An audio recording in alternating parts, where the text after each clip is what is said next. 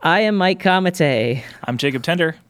Welcome back to Bantha Fodder. Today we're discussing basically what I think of as the Apple keynote of Star Wars announcements. What's the sports equivalent of this, Jake? It's like a draft. Why are you asking me any sports questions? Dude, I don't know. You love sports. I know you love sports. I know you love basketball and baseball and foosball, and you're on all that stuff. I feel like this is a draft or something like that. You know. Yes, this is the big announcement. We're not really drafting things. We're kind of just announcing things. This is the 11 forthcoming Star Wars series and films announced or teased at Disney's Investor Day, Thursday, December 10th, 2020. That's when it took place. Yes. Are you an investor, Jake? I am not an investor. In fact, I didn't know that this was happening until the day before when a friend of mine named Bobby Darling texted me to let me know. So to help us work through all these announcements, today we're joined by special guest Bobby Darling. Welcome, Bobby. Hey, guys. So in addition to his career in music, composing rock classics with groups like Gatsby's American Dream, Acceptance, The Money Pit, What, American Fail, and many more, Bobby is also a big Star Wars fan and one of my personal favorite texting partners on the subject. So, Bobby, how are you feeling about all of this Star Wars news?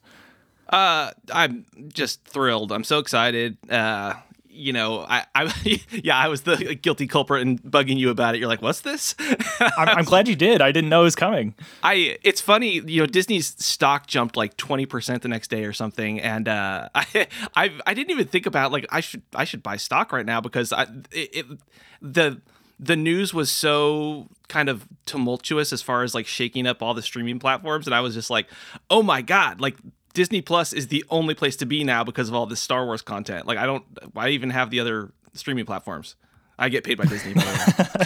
Well, it helps when you have the Disney Plus package now that comes with Hulu, because Hulu's going to be getting a lot of exclusive stuff as well for mostly like the Fox stuff that they brought on. Yeah, which is exciting because they mentioned like an Alien series, which I'd love to talk about, but this is a Star Wars podcast. But yeah, Disney Plus definitely seems like the place to be right now.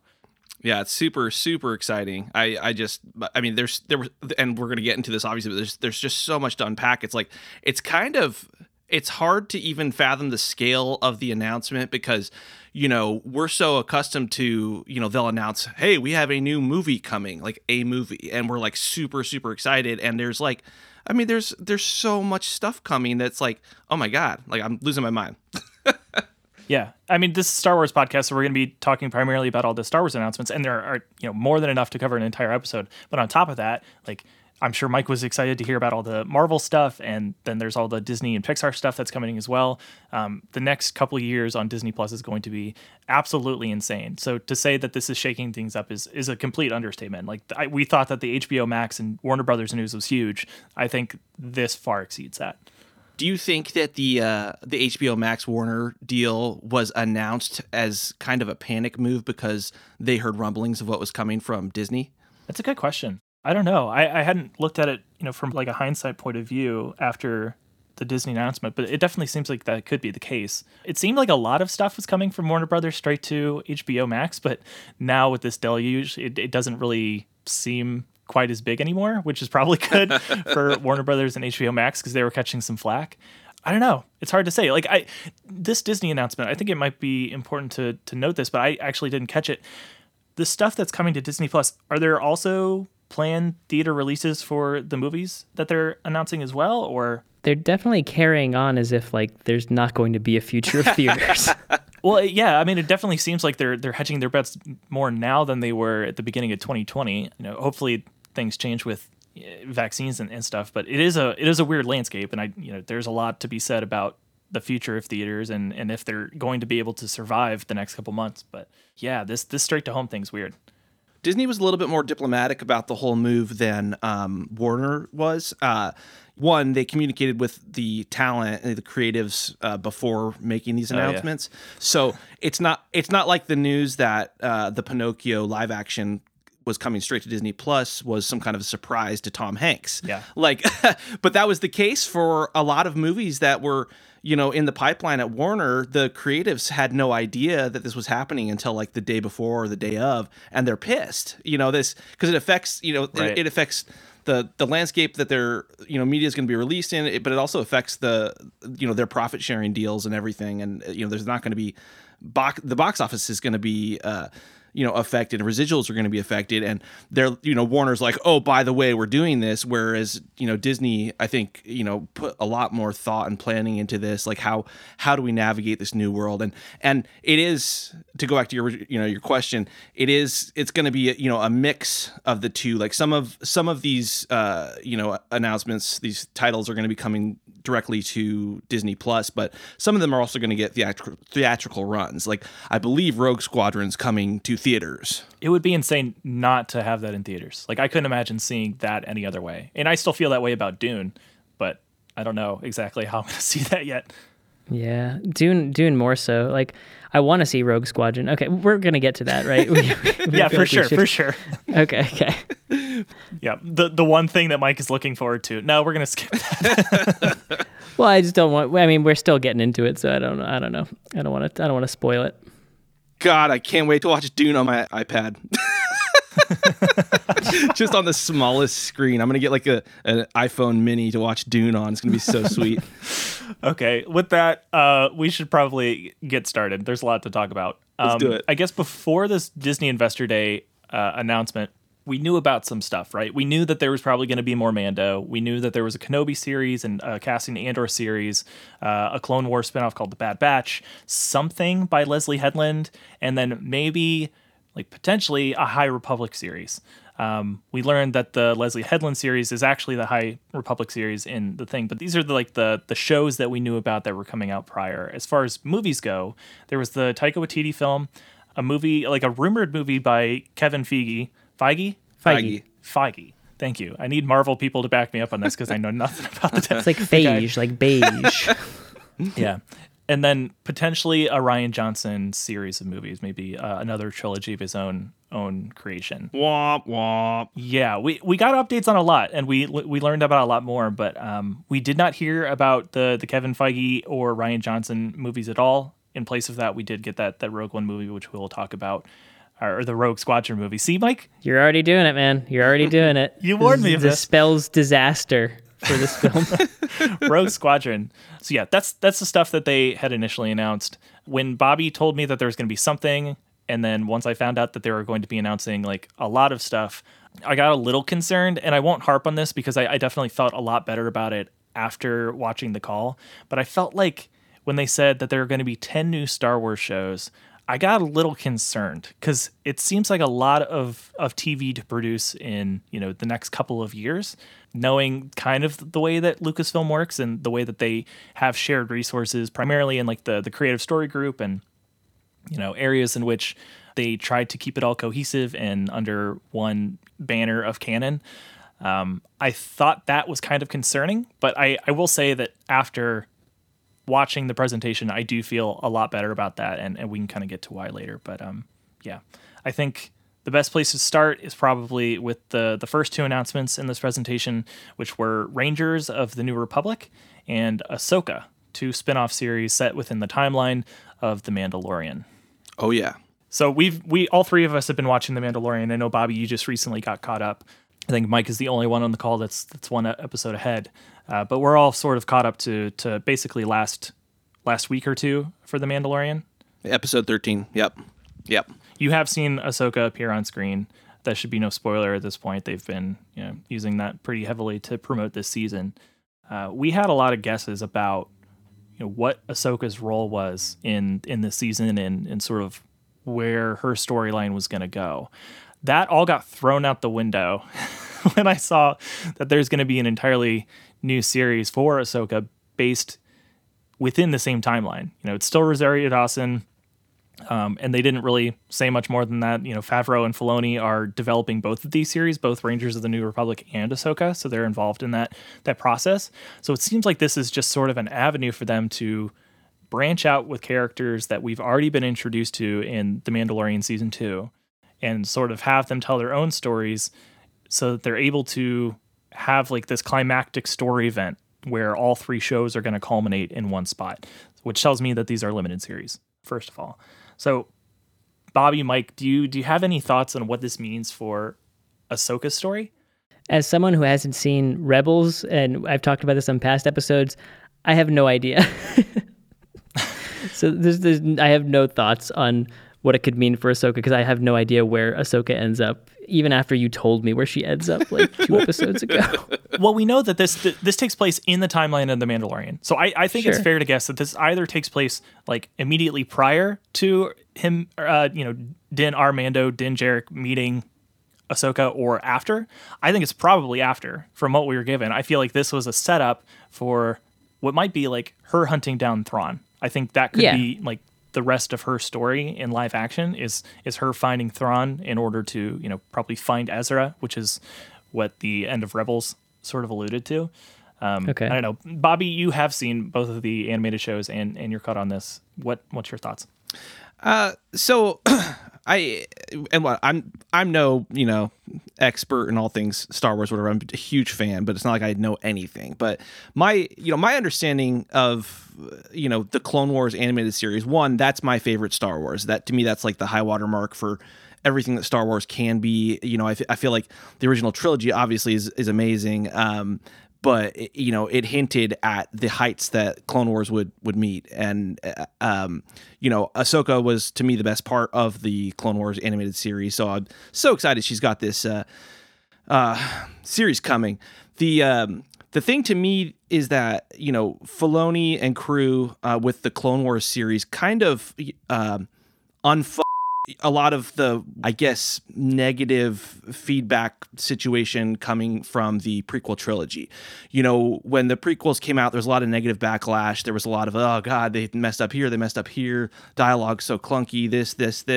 And, but at the core of it, I really, really love the story of the prequels. And there's a lot to love there. And the Clone Wars, it didn't retcon anything, but it fleshed out the characters so much more than, they were able to do in the films. Anakin becomes a very three-dimensional, person that you have a lot of empathy for and you care about, and that wasn't necessarily the case in the prequel films. Right. There was just so many opportunities to flesh out and expand these characters. Obi-Wan, there's so many more layers to his character than we even were exposed to in the. Obviously, in the original trilogy, he's only there for a little bit, but he was so iconic and, left such a, mark on the franchise and in our psyches. And he had, but he was expanded so much in the Clone Wars animated series. So to me, this Ahsoka series, if you look at the economy of storytelling, there's only so much room and so much dialogue in an episode, and she's only in one episode so far of Mandalorian. That's really where she's focused on. She mentions Thrawn. It's like, the hint at where's your master, all this stuff throughout the episode, and then she says his name, and you're like, oh, and so to me, it's like that.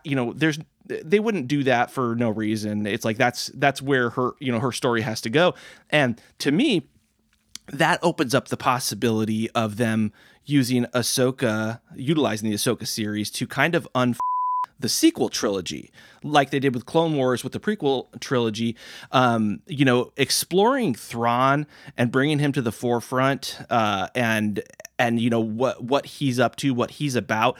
That it turns the New Order and everything that happens with the remnants of the Empire after Death Star 2 is destroyed.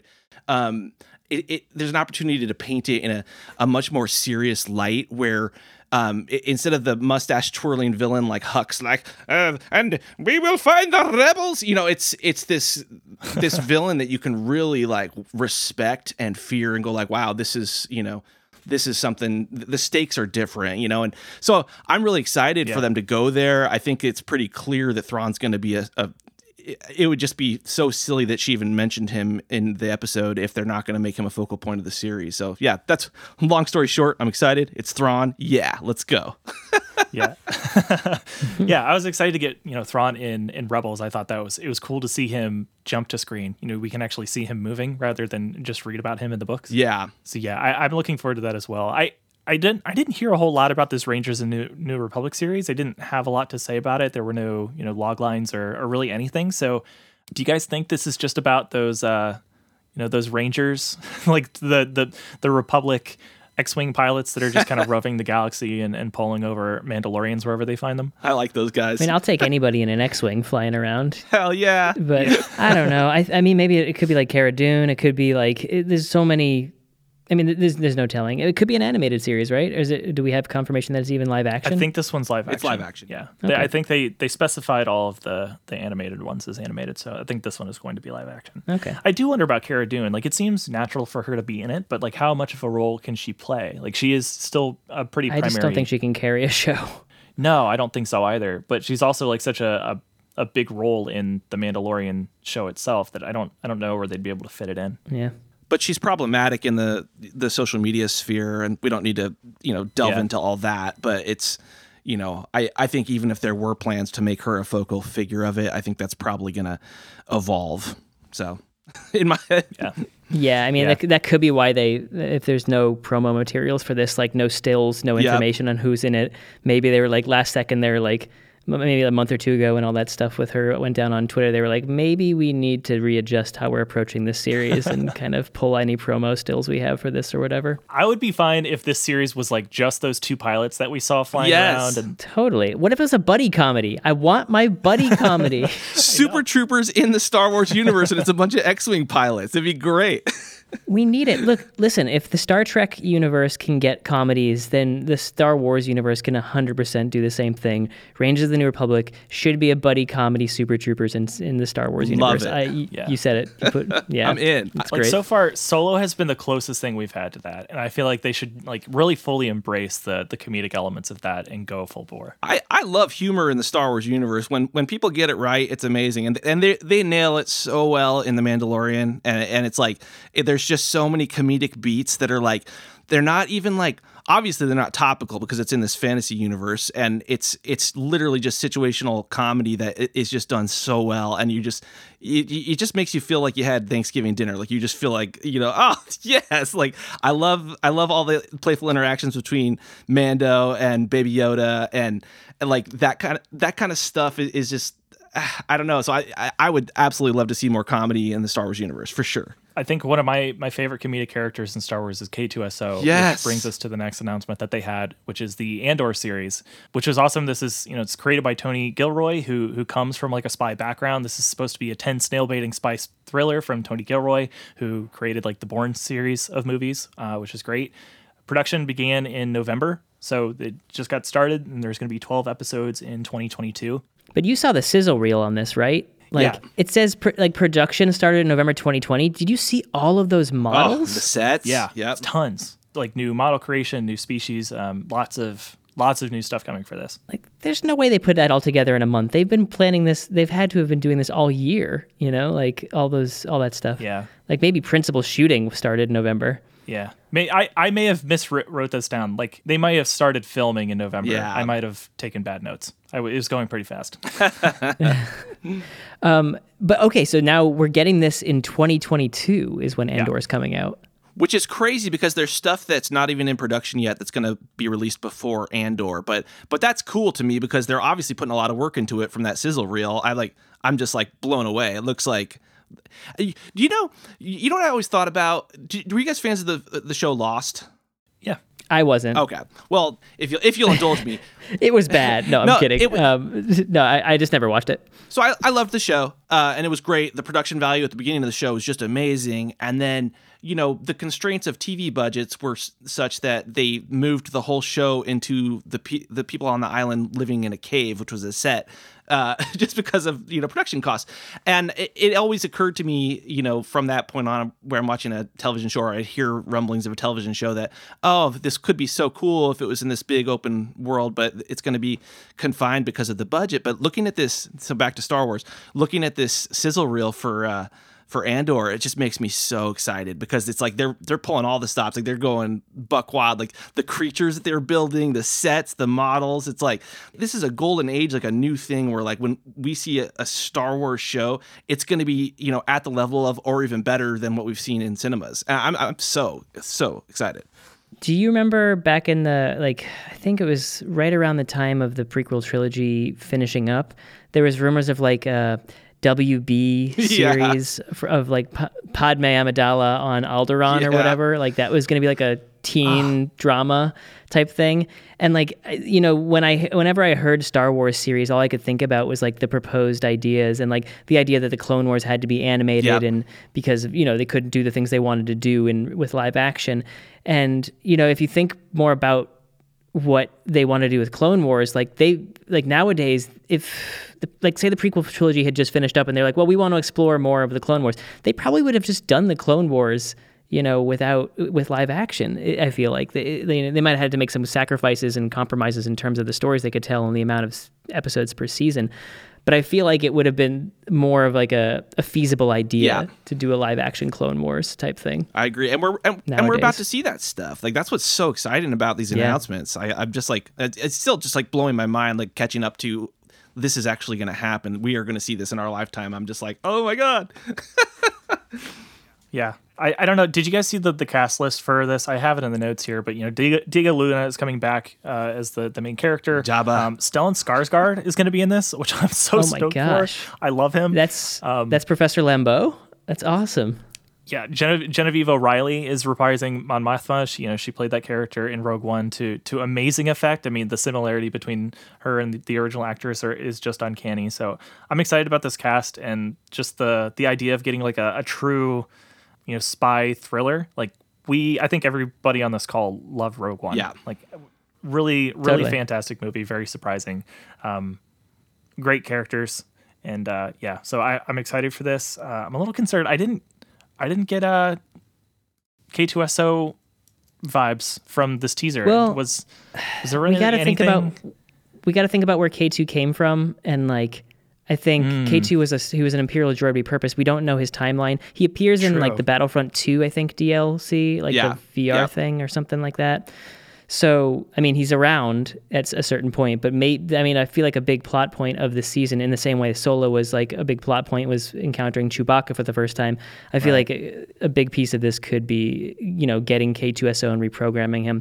You know, they're going to do like the typical Marvel, like, oh, Cassian has to fight K2SO before he turns him into his colleague or something like that. You know, it's established plot device, and we got to see it. So, yeah, I mean, I would have. I hear where you're coming from, though. I would have appreciated a teaser. You know, like, yeah, but it's weird to kind of make the whole series about like, because like all they would have to do is like fade to black and like slowly have like, I don't know, a metal catwalk or something, and then like the droid feet like walking across it, then slowly pan up and it's K2's like, and then just some Tudyk line, just really smart ass thing that he says, and then like the crowd goes wild at the convention and everyone's freaking out because K2 is back, and then they realize, wait a second, we're making a TV show and like the biggest hype around this is the robot, the comedic droid, yeah. Like, it's like imagine C-3PO like featuring prominently in a Star Wars trailer. I can't imagine it. Thing. Like I think the love and adoration for K2 is much different than it is for C-3PO. We all have a fondness for C-3PO and his personality, but K2SO is really one special droid. Yeah, he just gets it done. I also have thought about this and assumed that, you know, the series is going to start when K2 is still an Empire droid. But I'm so curious if his sense of humor is going to be intact before he's reprogrammed. Like, is he a funny, like, wise ass when he's still before he gets reprogrammed, or is that something that happened as a result of him getting changed? So it'd be pretty funny if he's, you know, an antagonist at first, but he's still a like, I would love it. K2SO was always a sassy. Oh man, as someone who was texted very frequently after Rogue One came out, and people being like, "Hey, when did you have time to go film this movie?" I really do appreciate that Cassian is getting seen again, and you know, my inbox will be blowing up again with look-alike questions. Your girlfriend has to be stoked. Yeah, I mean, it's her favorite character. She has my bobblehead, like my Funko Pop by her desk. You guys have seen like the supercut of him talking about Jabba, right? No. Oh yeah, where he just wants to touch Jabba. It's so cute. He's obsessed with Jabba. Like he goes on different talk shows and he'll be on Colbert or Kimmel or whatever, and they're like, "So I hear you have this thing for Jabba." He's like, "Oh, I love Jabba." It's quite an interesting character, and I don't know, that texture of his skin is just something that obsesses me. Jabba. I've always wanted to touch him. Like the texture of Yaba is something I need to discover. And then I'm obsessed with the texture of Yaba. You never dreamed about touching Yaba? I mean, it must be quite disgusting. Speak for yourself. Yaba, come on, touching his, like his belly, I was so tempted. Yaba, I want to touch Yaba. I know it sounds gross, but it might be delicious. He's like, I want to touch Jabba, and then there's like 100 clips of him talking in different interviews about how he's obsessed with Jabba. Like, it'll be really funny if they're able to insert some sort of a gag where he at least like comes across a hut of some kind or something. Like, that would be pretty amazing. 100% that's in his rider for this show. Like, part of his contract says he needs to be able to feel Jabba. He's so enthusiastic. He's so enthusiastic about Star Wars. I love that about him. It's like there's a childlike wonder when you see him talk about Star Wars, and it's like, oh God, I get goosebumps like seeing him. He's like a kid when he's in the set, and he's like, oh my God, look at all this stuff. It's so cool. Love to see it. Yeah, I appreciate like the diversity aspect of it too. Yeah. Like he was very forward about like, a Mexican as a lead in Star Wars. Like this is a huge deal for me, and this is a huge deal for the Mexican people. And like I totally agree with that. And I love that he gets his own series now. It's important in a lot of different ways, in the way like a lot of the Marvel announcements were this year. I mean, yeah, to touch on that topic, I that's another thing that I was just blown away by and so just encouraged by with this announcement is that, like, more often than not, in all these different series and projects coming up, there's people of color that are involved in the production, development, directing, starring in. There's female leads. It's people talk about Disney like it's like this, our evil overlord mass conglomerate of entertainment and stuff. But I'm like, if this is the future of that, then more power to them. Like, let me sign up somewhere, because this is, they are doing more for, just normalizing diversity than anyone else I can think of right now. I mean, they're like leading the way. I love them. So I've thought that way about Pixar for a really long time. They've done a really good job of bringing us stories from different points of view and from different cultures, and seeing that sort of explored throughout the the live action space as well it's important, and it's encouraging to see. Yeah. So to move on from that to a series about some white guys, let's talk about a show with a Scottish white dude. Kenobi. The long-rumored Kenobi series has been officially announced. Ewan McGregor will return, and to much everybody's surprise, so will Hayden Christensen. Yes. See, okay, so you told me this, and I was like, how? Yeah. What? And I think Bobby and I maybe talked about this offline too, but like the assumption is that Hayden Christensen will be reprising his role as Darth Vader, which is weird because generally there are two people playing Darth Vader at any one time. It's the person who's in the suit, who's doing all of the physical acting, and then there is the voice, which is historically, traditionally been James Earl Jones. So what does this mean? What is his role here? Well, I'm really confused in general about the teaser. I've watched like 2 of them, I think, on YouTube, and I couldn't tell if some of them were fan edits or something like that. Yes. When I just went into YouTube and I couldn't tell, and there's like this voiceover happening, and I was like, that doesn't sound like Hayden Christensen. Who? Do you know who's doing the voiceover? No. So as far as I'm aware, there's only one teaser, and it's basically just the logo. Am I wrong? So what Bobby? is all this stuff I'm else? seeing of like Ewan McGregor walking around in a desert and stuff? Is that all fan? Oh, that's old. That's edited from like another movie that he did. Yeah, that we saw that forever ago. When the first rumors came around for a Kenobi series, or perhaps fans were trying to manifest it by creating these, fanned sizzle reels. If you look like the footage of him walking through a desert, that is from a different movie that he was in. I can't remember which one. All but fake? I've seen that a couple. Yes, it's fake. I'm losing my mind right now, dude. I had to prep for this episode, and I was just watching bullshit trailers. You're watching. This is You're infuriating. watching fan edits, dude. They got me so good. They got me so good. The quote unquote teaser that they put out is literally, it's just a bunch of sand wiping across a black screen, and it manifests itself into the Obi-Wan Kenobi logo. That's it. That's all we got. Which is enough for me. So all of my talk about this has just been, all of my preparation has been like the visual style of the show and the look of Kenobi, and And like, oh, the voiceover, that's like Hayden Christensen returns, and where is he in the trailer? And I was like, so that was all based on a lie. The internet got me. He's like, what? Oh, I'm so upset. I have to leave the call. I need to leave the call right now. Mike, this is Rumor Control. Here are the facts. God. Kenobi series is directed by Deborah Chow, who we know directed some episodes of The Mandalorian. Production begins in March of 2021. The series is set 10 years after Revenge of the Sith. And for context, because I know that the timeline is very confusing for us on every episode of the show, this is 7 years before Maul finds and confronts Kenobi. Yep. But Maul was in the stupid teaser I watched. It was a live action Maul, and he walked out and he did the lights. Oh God, I'm still in denial about this. So I just sad. don't know what to do. It's so man. sad. So yeah, I a lot of questions on this. This takes place 10 years into Anakin being Vader, and to presumably Ewan McGregor hiding out on Tatooine. And I think, Bobby, were you watching the presentation as it went, or did you watch any playback of it, or was I the only person watching it live? I just watched little bits and pieces as they would pop up on Twitter, so I wasn't watching it live. Gotcha. I'm not sure if Kathleen Kennedy actually said a whole lot more on this. I thought that she said something about like an actual confrontation between Obi-Wan Kenobi and Obi-Wan Kenobi and Darth Vader, which I think is weird. I'm not sure how that's going to work. Presumably that means that Obi-Wan left Tatooine to confront Vader elsewhere, right? Because otherwise it would mean that Vader had come to Tatooine and would have presumably sensed the presence of Luke. Like, I think we know canonically, and Mike, you can help me with this because I know you've read the comics. Vader came back to Tatooine to follow the trail of Luke, right? Like, he found out about Luke, which led him back to Tatooine. That's something that actually happened, right? Yep. I think in the first Vader series, right? That's correct. Do you remember when that was set? The post New Hope. Post New Hope. Episode. New Hope. Yep. Yeah. Okay.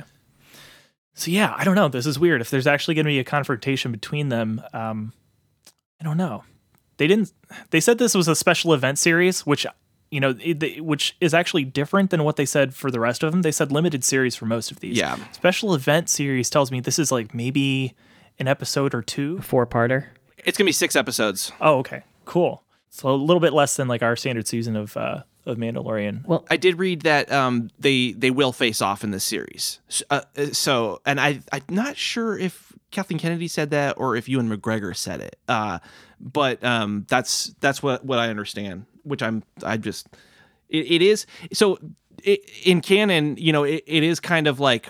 The comic books are fantastic, by the way. Like the multiple Vader series, the Star Wars series. I highly recommend reading them.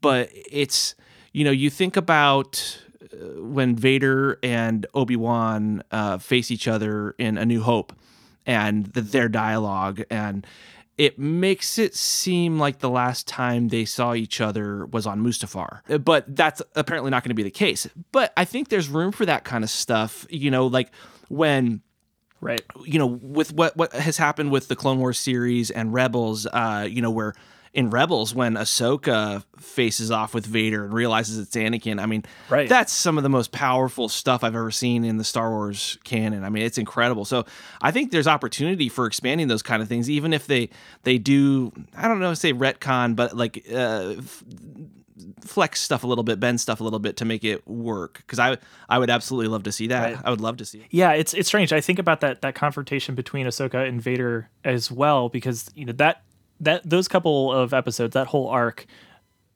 set up a lot of stuff, right?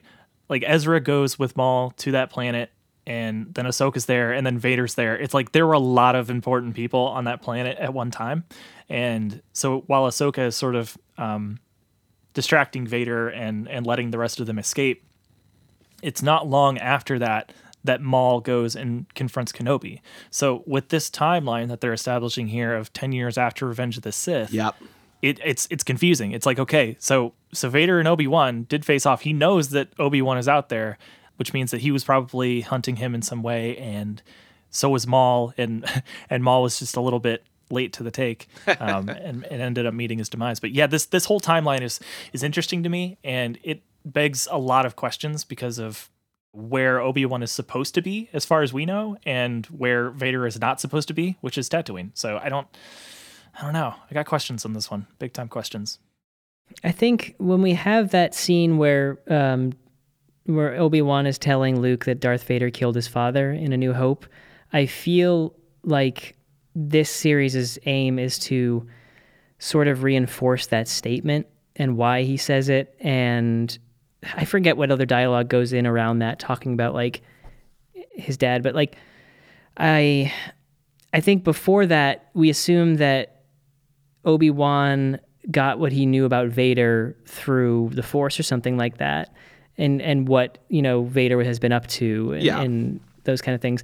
I feel like this series is going to probably take Kenobi off-world, off of Tatooine, that is, and interact with Vader, so that when he does have that conversation ultimately with Luke on Tatooine, it's going to be an informed conversation where where he has a reason to say that, your father is not Darth Vader, or your father was killed by Vader. And I forget when he says he's more machine than man now. That's probably later on, right?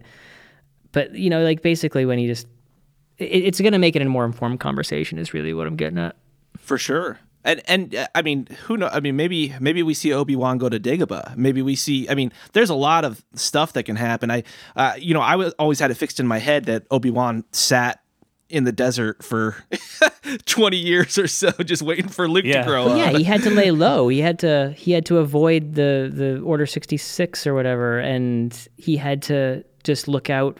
Like the ultimate thing he did, like espionage is just not an option if he's trying to just protect a child, and B, just not get assassinated.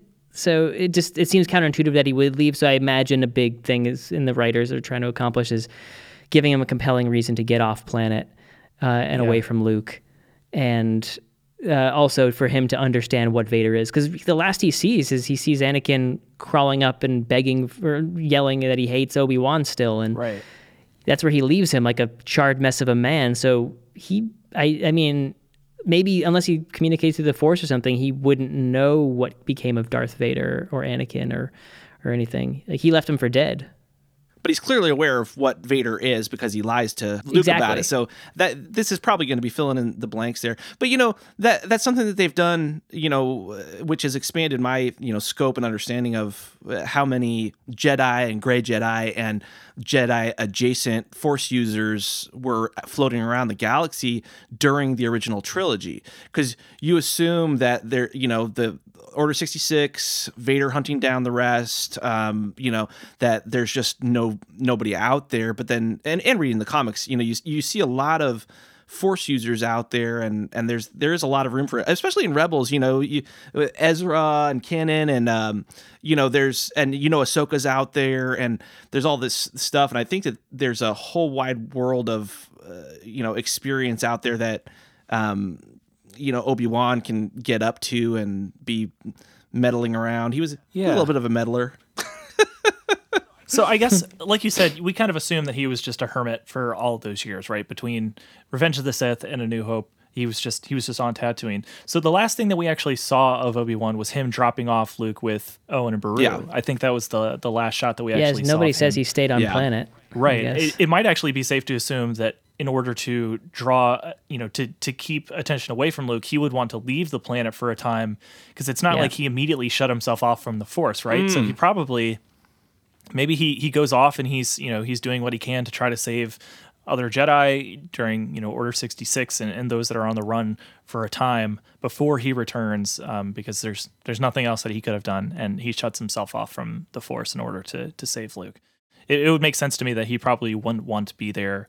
At least right away. Maybe he needed a reason to come back and watch over Luke after whatever happens in Kenobi. I mean, I see this series as a character study opportunity, and specifically to explore Obi-Wan leaving Anakin for dead, and to like more. It's weird, I guess, when this happens to villains, but to humanize Vader more. Because I think the biggest disconnect in Star Wars is trying to imagine Anakin inside that Darth Vader costume. Yeah. And now that I know that all the visual stuff that I perceived in those fake trailers is not real, basically anything's back on the table again. So what I'm imagining Hayden Christensen's involvement to be is Tony Stark Iron Man style with with like the heads up display kind of thing that they invented for Iron Man. I love that. That's where a great it idea. has his what if it just has his like what if it's him acting what if a big component is just him acting in like a dark room with lights on his face with his charred and messed up face. Just it would be really fun to kind of get that. But I think it would be really cool to kind of explore his actual emotions under that helmet and what he's feeling like about Obi-Wan, because I think the comics you get a little bit of that. You get a little bit of his humanity underneath the machine of him, and this is going to give a live action opportunity for that. Like, and so that's what I'm really looking forward to about this is like if Hayden is really stepping back into this role, we're gonna get to see sort of the gray area in Anakin and Obi-Wan's relationship, and maybe some remorse, and more of that emotion that you saw from Ewan McGregor when he's like, I loved you, you're my brother, and how could you do this kind of thing. We get to see them hash that out. Dude, you just like made me do like an Owen Wilson. Wow. like I was like really into it. Like that's thinking of like. Well, that's what you made me do when you told me the trailers were fake. So. Wow. So you really brought me to that understanding. That's incredible. I would watch that Vader series if you need to talk to Lucasfilm. That's great. I've been saying, trust me and Jake have been trying to convince Lucasfilm to let us in to the planning rooms for a while now. It's not a bad idea for a podcast either. Like Vader's audio diary. Oh yeah. But what you have to have James Earl Jones do it. The Jedi are trying to hold me back. I miss my wife. I'm too powerful. Oh, Padme. Thought about Padme today. Got some sand on me and I still hate it. I'm so sad.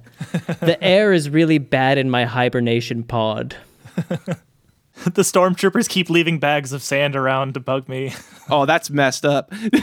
Dude, I was I can't move past this, the Vader stuff without mentioning Matt Lanter, who voiced Anakin on the Clone Wars, because I was always hoping he would have an opportunity to rejoin the fold and stuff, because I just thought he did such a great job. And but thinking of Anakin and Vader as a human being, it feels, and this is what I brought up earlier, where the transition and the kind of cognitive dissonance of trying to say Anakin equals Vader when they feel like two very, very separate entities, and we don't see how A gets to B.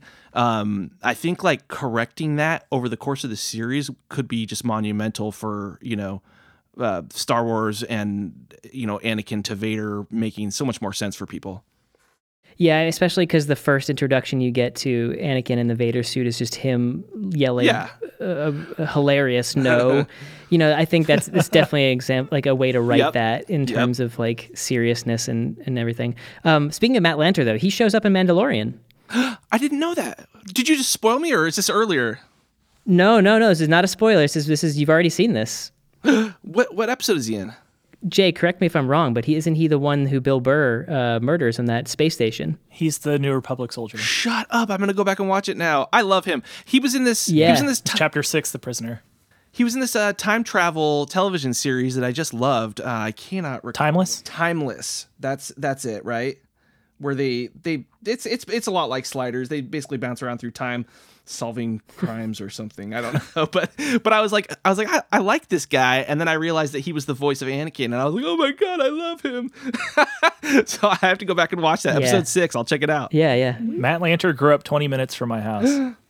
You guys are homies. We're basically best friends. We were born 10 years apart, but yeah, we're basically really tight. I love it. So moving on, let's talk about some animated stuff, because there was a lot of cool animation stuff. We'll get back to the live action, because I mean there was a lot more live action than I would have expected. But currently in production, there's the Bad Batch, which is the Clone Wars spinoff. So at the end of the series, we actually did get a little bit of the Bad Batch. Those were some of those lost episodes, the ones that were unproduced for a very long amount of time. Yep. We got introduced to those characters. Apparently, they were popular enough to get their own series. I thought they were fine. I guess it makes sense because they are, they're clones, but they're basically like the reject clones. There was something a little off about each of them, but it also gave them all very specific sets of skills. I don't have a ton to say on this. Like, I love Clone Wars. I liked their arc. I wasn't like super attached to them. I was really more looking forward to the other characters and their stories being closed off at the end of that series, primarily Ahsoka. So yeah, this is coming. I think it's coming soon. I didn't get a date to write down, but I think this was supposed to start coming out next year. I could be wrong. I think in the teaser at the end it says 2021. I forget. I have a question though. Is the Bad Batch bad or good? Are we looking at like a bad batch of clones that are fighting against the newly formed Empire? Or are we looking at a bad batch of Empire people fighting against the rebels? I don't know where we are in this. Clone Wars, right? You haven't finished those episodes. I guess I didn't see the recent series. Yeah. Yeah, so they're good. They're just clones, but they're like a batch. special ops group because they all have those like special abilities because of their. I'm not even gonna say like deformities. They were just they're clones that didn't turn out quite like the other ones, so they're all a little bit special. They get to wear their own uniforms, and yeah, they just call themselves the Bad Batch. Oh, that's cool. I should watch that, huh? You should. That's something good to look forward to. I don't know how much is coming of that. I really don't know much. They didn't actually say a whole lot about the Bad Batch during this thing. We already knew that this was coming. I was expecting a little bit more info. But any notes on that before we talk about the other series? No. I have probably the same amount of ambivalence towards it as I can tell from your voice, because I loved the Clone Wars, and the Bad Batch episodes started happening, and I was like, ugh, like I don't. Yeah, it was fine. I don't care about these clones that have superpowers. Like I just that's not interesting to me. Right. I don't know. When I saw this, I was like, eh. But the sizzle reel trailer thing looked pretty cool, and the only thing I was really interested in was seeing more of Palpatine post, face zap when he was fighting Mace Windu, and him actually like addressing the Republic and all that kind of stuff. Like that's fascinating to me. So having kind of like a fly on the wall view of that stuff happening is interesting to me, but I really don't care about the Bad Batch guys. I'm sure it's going to be good. But right now I'm just like, all right, I'll check it out. out of everything in this batch, it's probably like one of the lowest things on the list. Agree. Would you say it's the Bad Batch? Part of the Bad Batch. No, but it's I mean, the action at least looks good, and I'm hoping that they do more. They're probably going to explore more of the mocap stuff that they were doing in the recent season of Clone Wars that I was seeing like special featurettes on. Like it's probably just going to be a more advanced Clone Wars is what I'm thinking, which is going to be nice. The other animated series that I was actually really excited about is called Visions, and this is a short series of anime films that are actually being produced by some of the top anime houses in Japan. This is where I started to feel a little bit better about the amount of things that they were producing at one time, because this is something that they just completely farm out. Like, they give the okay for a bunch of these ideas, but they're able to just say, like, yeah, you guys just go ahead and create these things, and they, Lucasfilm really doesn't have probably a whole lot to do with it beyond giving the okay for these stories. Yeah. So I'm excited for this. I like anime. I love Star Wars. I love when these things meet. Like, there have been anime films over time. Remember that TIE Fighter anime that came out years ago on YouTube? Yeah, it's great. Yep. That was awesome. I would love to see something more like that. I would also like to see some more like traditional Jedi / Shinto sort of like old school anime, but set in the Star Wars universe. I think something like that would be really neat. Yeah. I'm sure we're going to get some mech stuff. I don't know. What are some other anime cliches that we can tie into Star Wars? But yeah, this is coming out in 2021. So we're going to get this pretty soon. And then Lando I didn't realize this was an animated thing. It's not. No, I wrote these down in order of their announcement. Oh, okay. Which it seems kind of went in order of how much they had to say about it to some degree. I see. Lando, it's being developed by Justin Simeon from Dear White People. Not a whole lot else going on with this so far. It looks like they just started production on this. They're being very ambiguous. Do we get Donald Glover is the question. Yeah, that's the thing, because they're being very ambiguous, where people are asking, is it Donald Glover? Is it Billy D. Williams? Is it another actor? Like, I don't know. I don't think they could get Billy D. Williams for this. Like, I think he had a hard enough time doing Rise of Skywalker that, like, getting around and moving and like carrying an entire series would be probably pretty difficult for him. There was rumor about a Lando series a while ago and Donald Glover, reprising his role. So I don't know. There hasn't been an official announcement, but I think it seems likely. It's must watch if Donald Glover's. I mean, it's like it's probably the marquee, series if it's Donald Glover in there. I mean, did you guys read the Lando comic books? Yeah. God, they were amazing. Like that. Yeah, I really love like Lobot.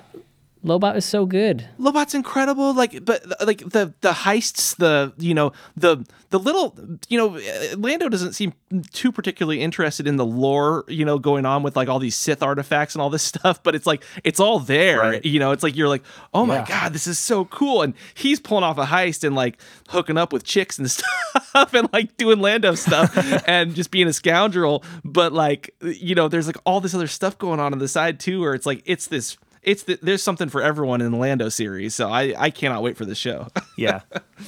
Yeah, there's a lot to explore. I would assume if they don't have Glover locked down right now, the reason they didn't announce it is because they're in negotiations on pay.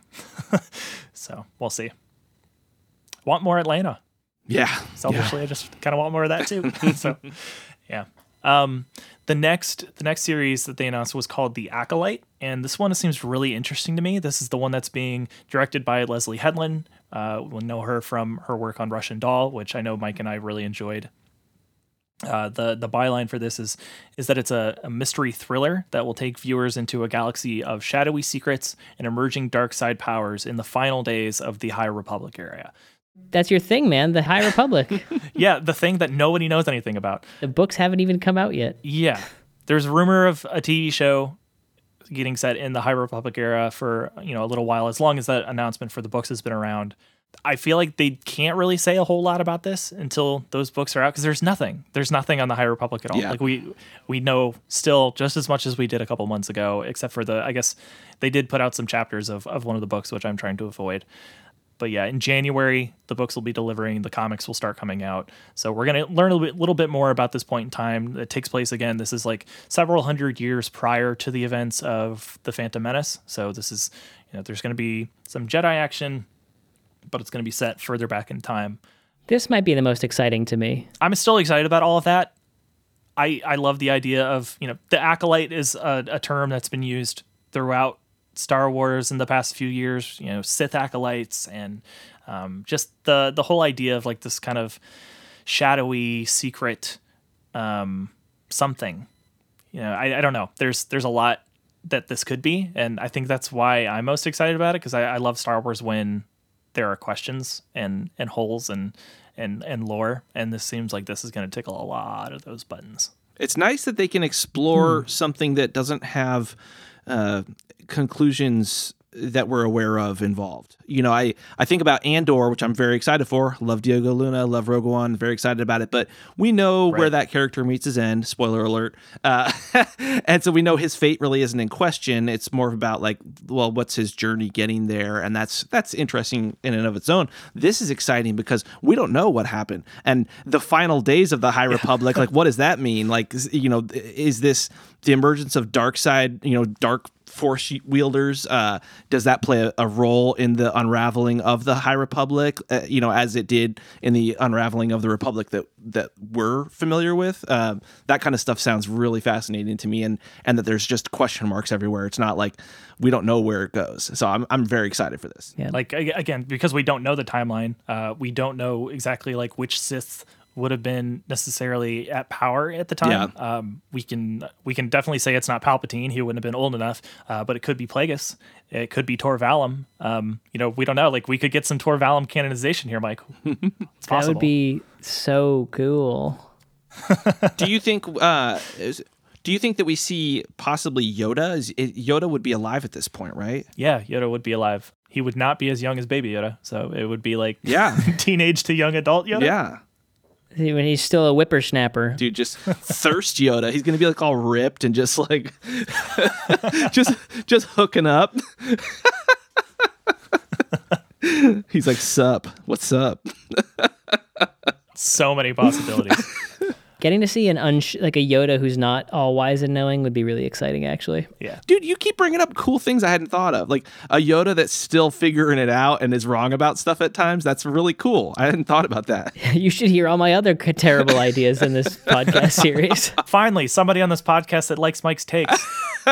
This is great. I love it. Yeah, if you go back through our entire catalog, you'll just hear a collection of Jake just hating everything I'm saying. It's awesome.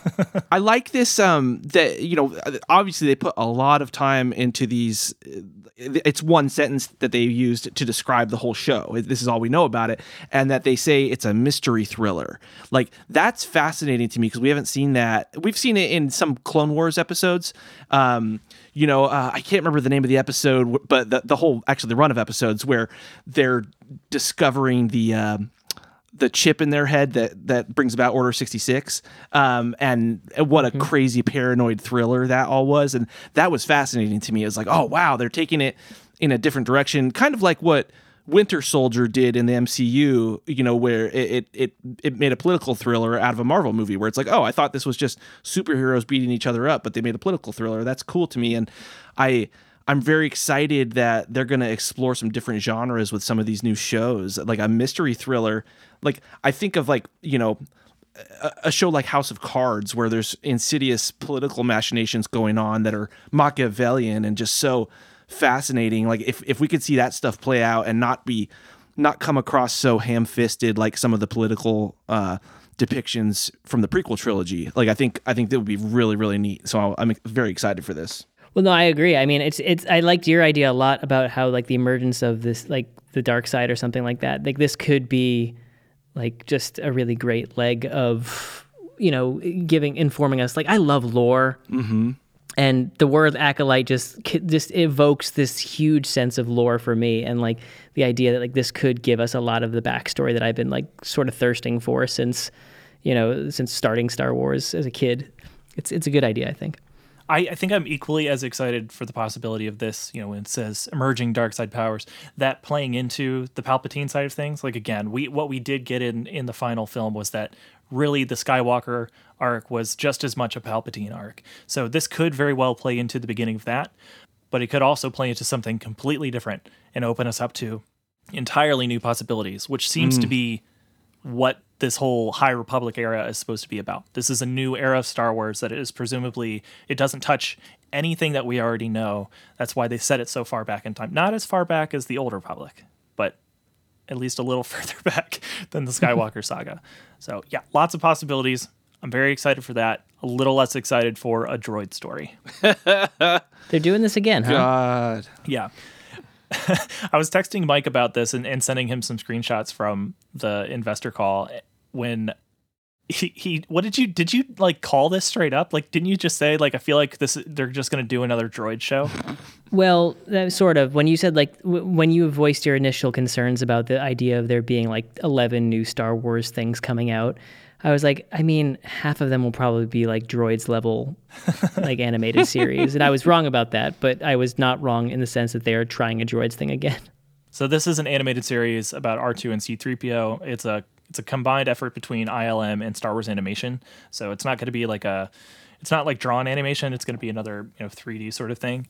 But yeah, ILM seems to be pretty involved in this, which could be interesting. It's a different style than we're used to with maybe like the Clone Wars or Rebels even. So I don't know, could be cool, but again, like this seems like so low stakes and just sort of like a small thing. It's like an easy thing to put on a streaming service like Disney Plus. It's probably geared more towards kids, but I don't know. Anthony Daniels needs that green, man. Needs that cheddar.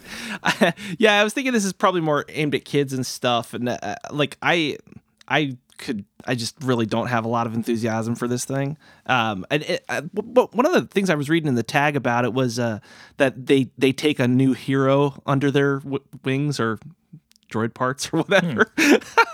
So like, I don't know if that means, I mean, I'm assuming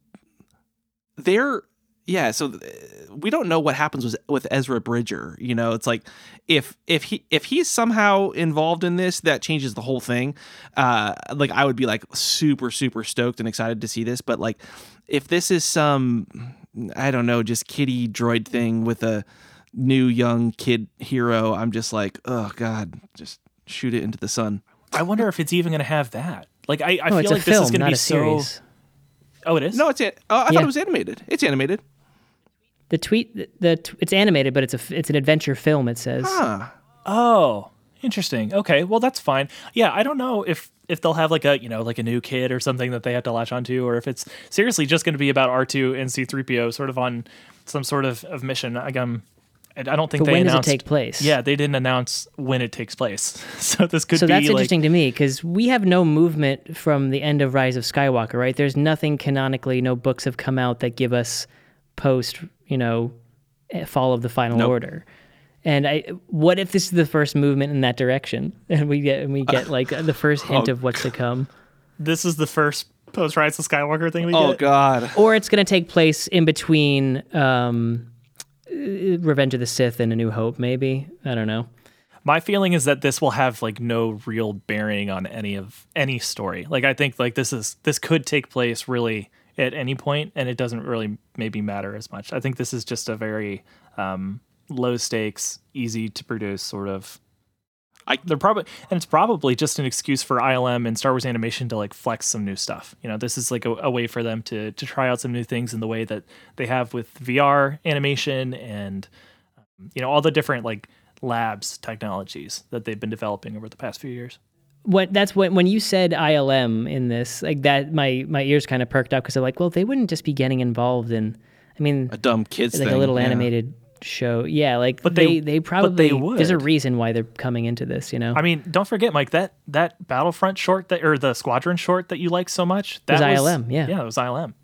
Yeah, and it's weird that they're taking two of the most stiff characters in the entire Star Wars universe and like dedicating an entire like legion of the the most talented animators in all of Hollywood. It's like it's a weird idea, and I'm more curious about it than anything. Well, I think maybe they still feel so bad about even having a script produced where one of them was killed and the other one became a murderer that they had to give them something nice. God, if I could just see that on the big screen, I'd be happy. Bobby, you should read it or listen to our episode on it. But the Duel of Fates script is full of wild stuff. Yeah, I haven't finished it yet. I just started dabbling in it the other day. Thank you for sending me that, by the way.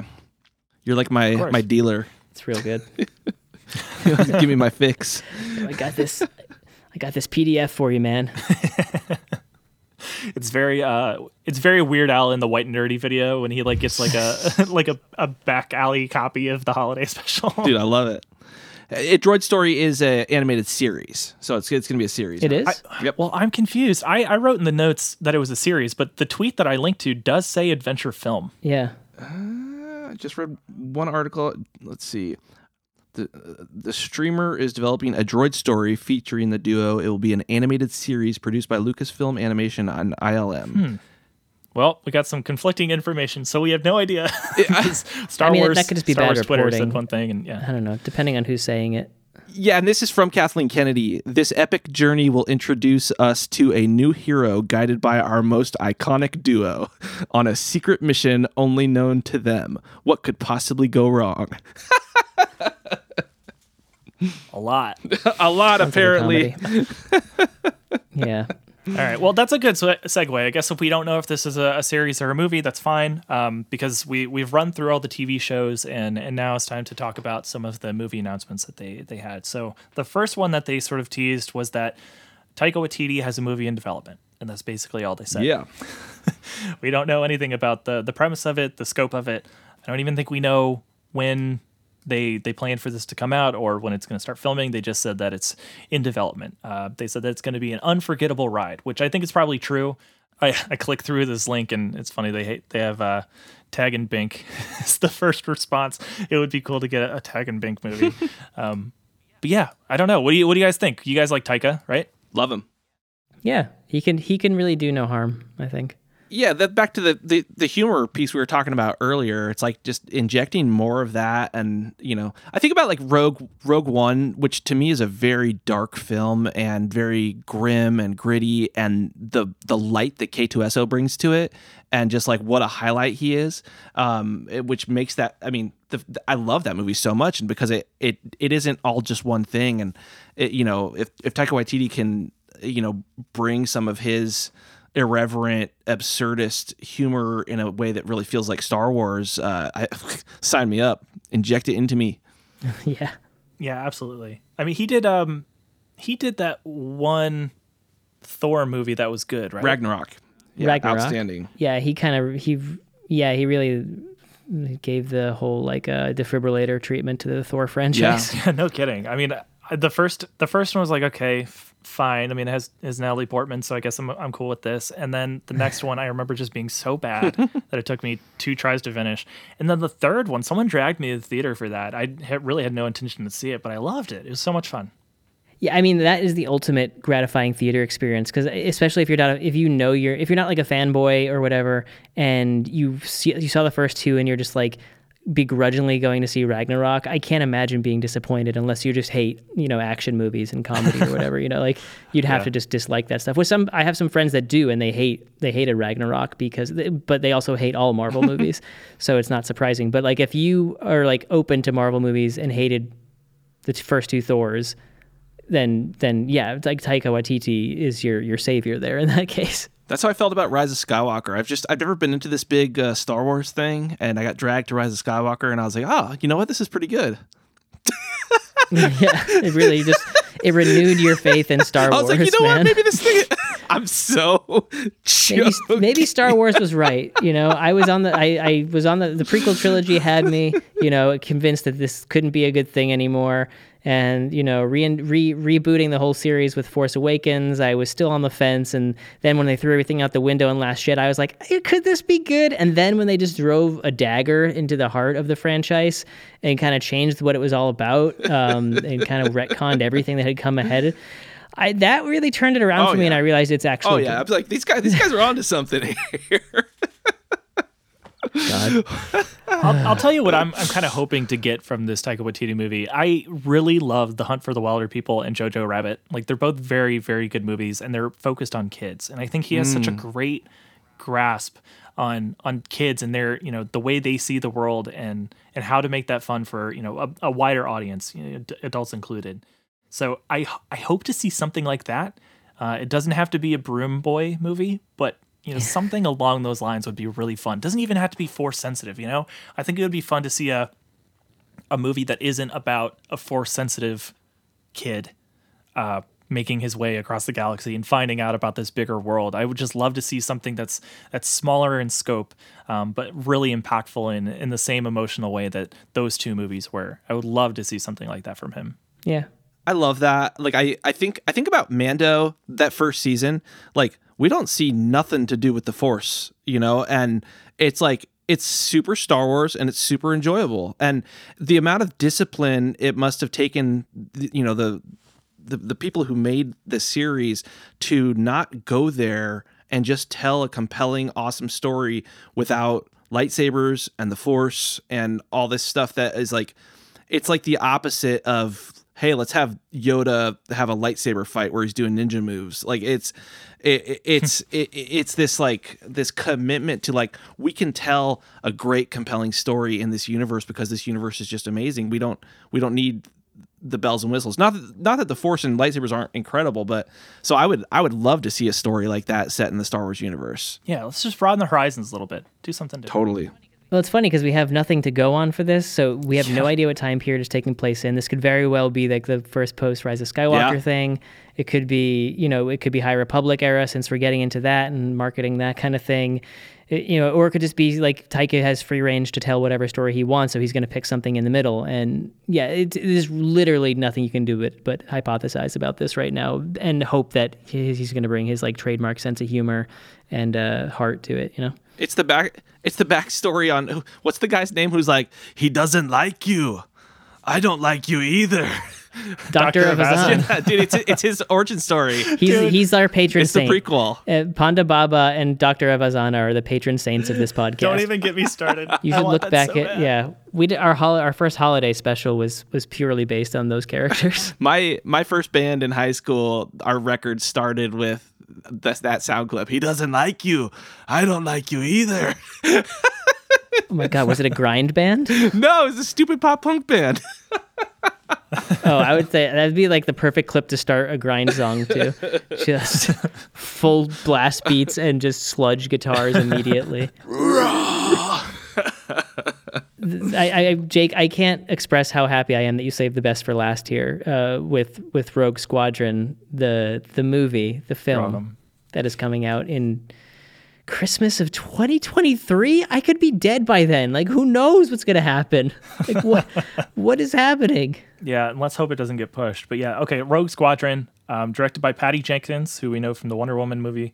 Or movies. Did she do both of them? Yeah, she did. Okay, so she's doing this movie. There was actually a really cool little teaser where she got to talk about her history in wanting to make like the best pilot movie ever. Or what did she say? Mike, you're better with the flying stuff. She's been looking for a script for a really long time that depicts fighter pilots because her dad was a fighter pilot, and she's wanted to make a fighter pilot movie like the better Top Gun and the better Stealth. Like when I think fighter movies, those are the first two that come to mind, and that's what our pop culture fighter pilot knowledge really revolves around. And she's been looking for a script that kind of does something different than that. I mean, Top Gun was a hit, but I imagine it kind of simplified a lot of the things that go on, and so she was looking for the right script. Well, that new one was probably really impressive, right? Isn't that what we heard? Did that even come out? It hasn't come out yet. COVID? No. Okay. No, absolutely not. Tom Cruise would never squander the opportunity to appear in theaters. So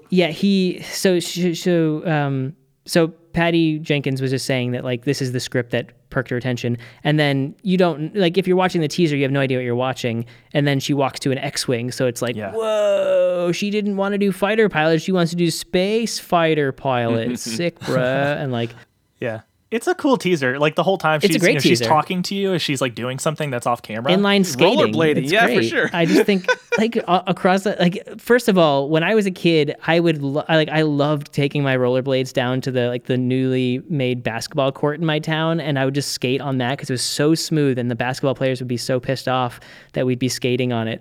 And I totally love the teaser that she's just on like the biggest basketball court imaginable that's been freshly paved for airplanes. It's just like a mile of basketball court that she gets to skate back and forth on. It's great. I'm now picturing you with your elbow pads and your roller skates with like, a headset plugged into a Walkman, just, jamming and dancing on your skates. I'd love to see this. Well, and she's zipping up the bright orange flight suit as she's walking towards the X-Wing too, I was like, yes.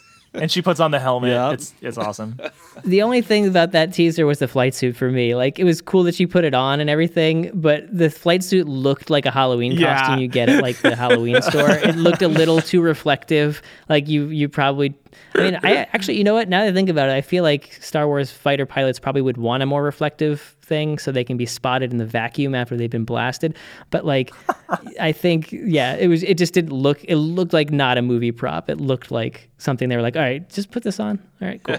The color got me though. I was like, yeah, it's good. So one thing I think is important to talk about, just because at the top of the show, Bobby, you talked about like the diversity in the cast and the people who are producing these movies. Obviously, this is the first Star Wars movie that's being produced by a woman, which is great and it's impressive. But I have seen some backlash on this online, not because anybody thinks that Patty isn't going to do an amazing job with this film, but because for Star Wars to give a film to a woman, it had to be one of the 5 women that have directed a film that's exceeded $200 million in gross sales. And she's only one of 2 of those that have directed a live action picture.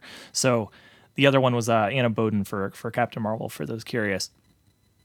Do you guys have any thoughts on this? Like, do you think that played a role in trusting a woman with a Star Wars movie? Like, does it have to be somebody who's proven that they can make a crap ton of money on a movie at this scale? Well, you think you got to look at the Anna Boden thing too and put an asterisk by it because she co-directed that with Ryan Fleck, right? And so and that's a shame. I'm not saying that's a woman can't even direct a big movie by themselves. Like it's messed up. Like as far as like I do like trumpet as much as I can. Like I love Disney's commitment to diversity and inclusion and stuff, and it's awesome. But it does bug me a little bit because they hand the keys to some of these huge movies to some real hack directors. You know, like Josh Trank was going to do a freaking Star Wars movie. You know, it's like that guy's a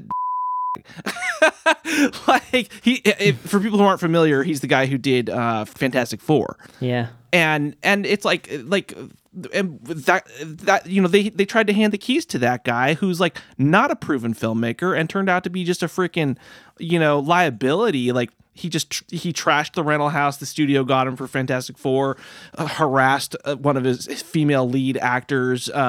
You know, it's just a royal who only had one movie to his belt, you know, and the bar for, you know, of success that women have to clear to get the keys to a franchise like this is you have to make Wonder Woman, which is like what did Wonder Woman do globally? Like $1 billion? I mean, it was like a smash. But like that's the bar you have to clear to get into the boys club is like, I don't think that's a Disney problem more than it's just a Hollywood problem and just a, you know, the world problem. But yeah, I'd like to see them, you know, even these people that they're giving opportunities to, you know, they're making them cut their teeth on directing television episodes like other women, you know, that you know they're kind of giving them a test run on the Mandalorian or other, you know, Deborah Chow, Bryce Dallas Howard. Yeah. Exactly. And they're like, okay, you know, we've cleared you. Now we're going to let you have some bigger opportunities. Where like they hand over, you know, some of these huge opportunities to guys like Colin Trevorrow, who's done a great job with some big movies, but like, I mean, he went from doing Safety Not Guaranteed to getting Jurassic World, this like gigantic franchise, you know, like and then he, what did he do for Star Wars? He did He wrote the Duel of Fates. That's right. And he got co-writer's credit on Rise of Skywalker. That's right. And I digress, but it is a little problematic and frustrating to me. And you know, I don't understand, you know, where, you know, some of these young guys that do like a movie that, you know, people are like, oh, that's pretty cool. Let's give him the keys to a $500 million blockbuster. It's like, they don't do that for women. It's stupid. I think that it's an industry problem. But I don't know how to put this, I guess. It's when you are, it's hard to gauge the scale of what this movie is. Like, I didn't understand what this was even a movie from the teaser of this. I didn't understand that it was going to be in theaters, and I think that's partly the pandemic we're living through right now and like not knowing what the future is, but also they just weren't really clear about what it was going to be. And they relied on the text of whatever they were releasing to clarify. I think that the scale of this is going to be big. I think it's, first of all, we haven't really talked even about the feature itself, which is it's a fighter pilot movie that is going to, you know, it's confusing that it's called Rogue Squadron. There's a Rogue One to me. But in general, it's going to be big. It's going to be at least Rogue One level in terms of marketing and, you know, trying to get it out there. And like a director is a job. And like, if you look at people who have helmed Star Wars movies, like, sure, like Colin Trevorrow was sort of an outlier, but he had Jurassic World under his belt. And maybe the jump from Jurassic World to Jurassic World from Safety Not Guaranteed is like a big one. But like Rian Johnson had Looper. I mean, J.J. Abrams was tried and true. He'd done a bunch of stuff. And Lord and Miller. I mean, the idea that this person, I think it's admirable that they sought to have I think they chose the right person for the job. I think a director is a role. It's like a producer, you know, you want to especially it's a producer on something that is so big and important. You need someone who knows how to manage a production of this scale with all the people and everything. And and a company like Disney is going to go for the sure shot. And in this case, it's a beloved director who is, you know, hit gold twice, I would say. We haven't seen 1984 yet, but early buzz is really, really positive. Yeah, absolutely. I don't see how it could be anything but. And I think I don't like the argument that like it's a shame that they couldn't give this to an up and comer, because I think we don't know what it is yet. And I think if it was something smaller scale, maybe, but they want this to be as big as possible. And I don't know how to like. I understand I the hear what need you're to saying. give young Like- film. It's like I don't want to be an apologist. I don't want to be a Disney apologist because I have a lot of things to say at the end of this show that are going to be anti-Disney apologists, that are going to be the opposite of being an apologist. But I in general, it's like I don't think it's a big. I think it's a big deal that they're having a woman director, and I'm so happy for it. But I don't think it's surprising that there is a bar of $200 million gross sales for a movie to direct a Star Wars movie. It's like, it's the reason why, I mean, Jake, it's the reason why they took Colin off, as far as we know, in terms of the Rise of Skywalker. It's like, the book of whatever, Book of Henry, potentially. I mean, we don't really know. I mean, that's why they said, so, I mean, maybe if he hadn't done that movie, he would still have it. And maybe if he hadn't like crashed the ship, you and I both know there's more elements to this than that. But For sure. But in general, like to have your director flop right before releasing a Star Wars movie, it would shake confidence. So if like Wonder Woman 1984 like just bombed, then maybe it would be a big deal. Like, but I just don't think. I think the chances are so low of that happening. I just hope it becomes less of a novelty, like that there's women helming this stuff, and that women get opportunities that men traditionally get that aren't proven. Like I'm not saying I'm beyond happy that Patty Jenkins got this. Like I think it's just wonderful, her passion for it, her personal connection to fighter pilots and stuff. Like that's all just amazing icing on the cake. It's all great. This is all a big win, and it's all progress, and it's moving in the right direction. It's like fuck yeah, have a women helm like a fucking action movie with starships and stuff. It's like bring it on.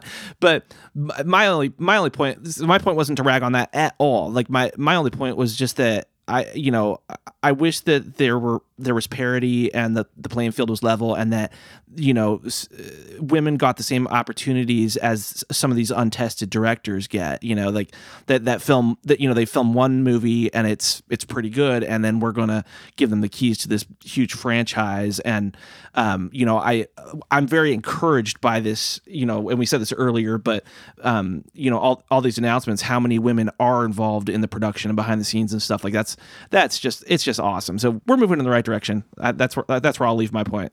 I agree with that. And Michael Stackpole is stoked too. Yeah. I think it's really like his tweet, like maybe it was out of left field and he wasn't even spoken to for this at all, but it made me hopeful that they're actually like consulting him, and like he's like helping with the script or something like that. 'Cause I just think like his series was so formative to my understanding of Star Wars and like how I feel about the games and the stuff that I like about Star Wars now. And he also, his tweet, basically what Jake is referring to is his tweet by the author of the X-Wing series, where he talks about like he put the same amount of care that Patty Jenkins is going to put into this film in terms of depicting an accurate like starfighter pilot or just military, like the military approach to those novels was really fun. So young Wedge then, right? No, it was post Jedi Wedge. No, but I mean Wedge right now would be like in his, he'd be old as fuck. So it'd be like Wedge, like how old he. So you're saying what are you referring to? The movie that's coming out of the X-Wing series? Yeah, I'm talking about the movie that's coming out. They're gonna have to recast Wedge, and he'll be the lead, I would assume, right? I guess it depends on what we're looking at here, because Rogue Squadron was formed on the backs in honor of Rogue One. Of Rogue One. So, and it was there was no Rogue Squadron until after the Battle of Yavin, from my understanding. Like I think on I forget the designations on Hoth when they're flying the speeders and stuff, and when they're not checking in as rogues. No, they're just red squadron, right? Yeah, but Rogue Squadron definitely formed after Yavin, and then the X-Wing series it's been a really long time, but the X-Wing series is a rebooting of Rogue Squadron. Like Wedge is getting the band back together, but it's a whole new mess of pilots. Basically, he's the only constant. And I think maybe one other character was in the old Rogue Squadron. I can't remember. I have to read them all again. And I just really wish, I think the biggest part about this movie is that I just want them to recanonize the X-Wing series. There's probably too much that happens post Rise of Skywalker, that wouldn't fit with those series. But I would love to see some of those characters coming back, like Corran Horn or Corran Horn. I don't even know how to say his first name because it's always just been read. I've never heard it out loud before. The other thing, we're talking about diversity in Star Wars and everything like that.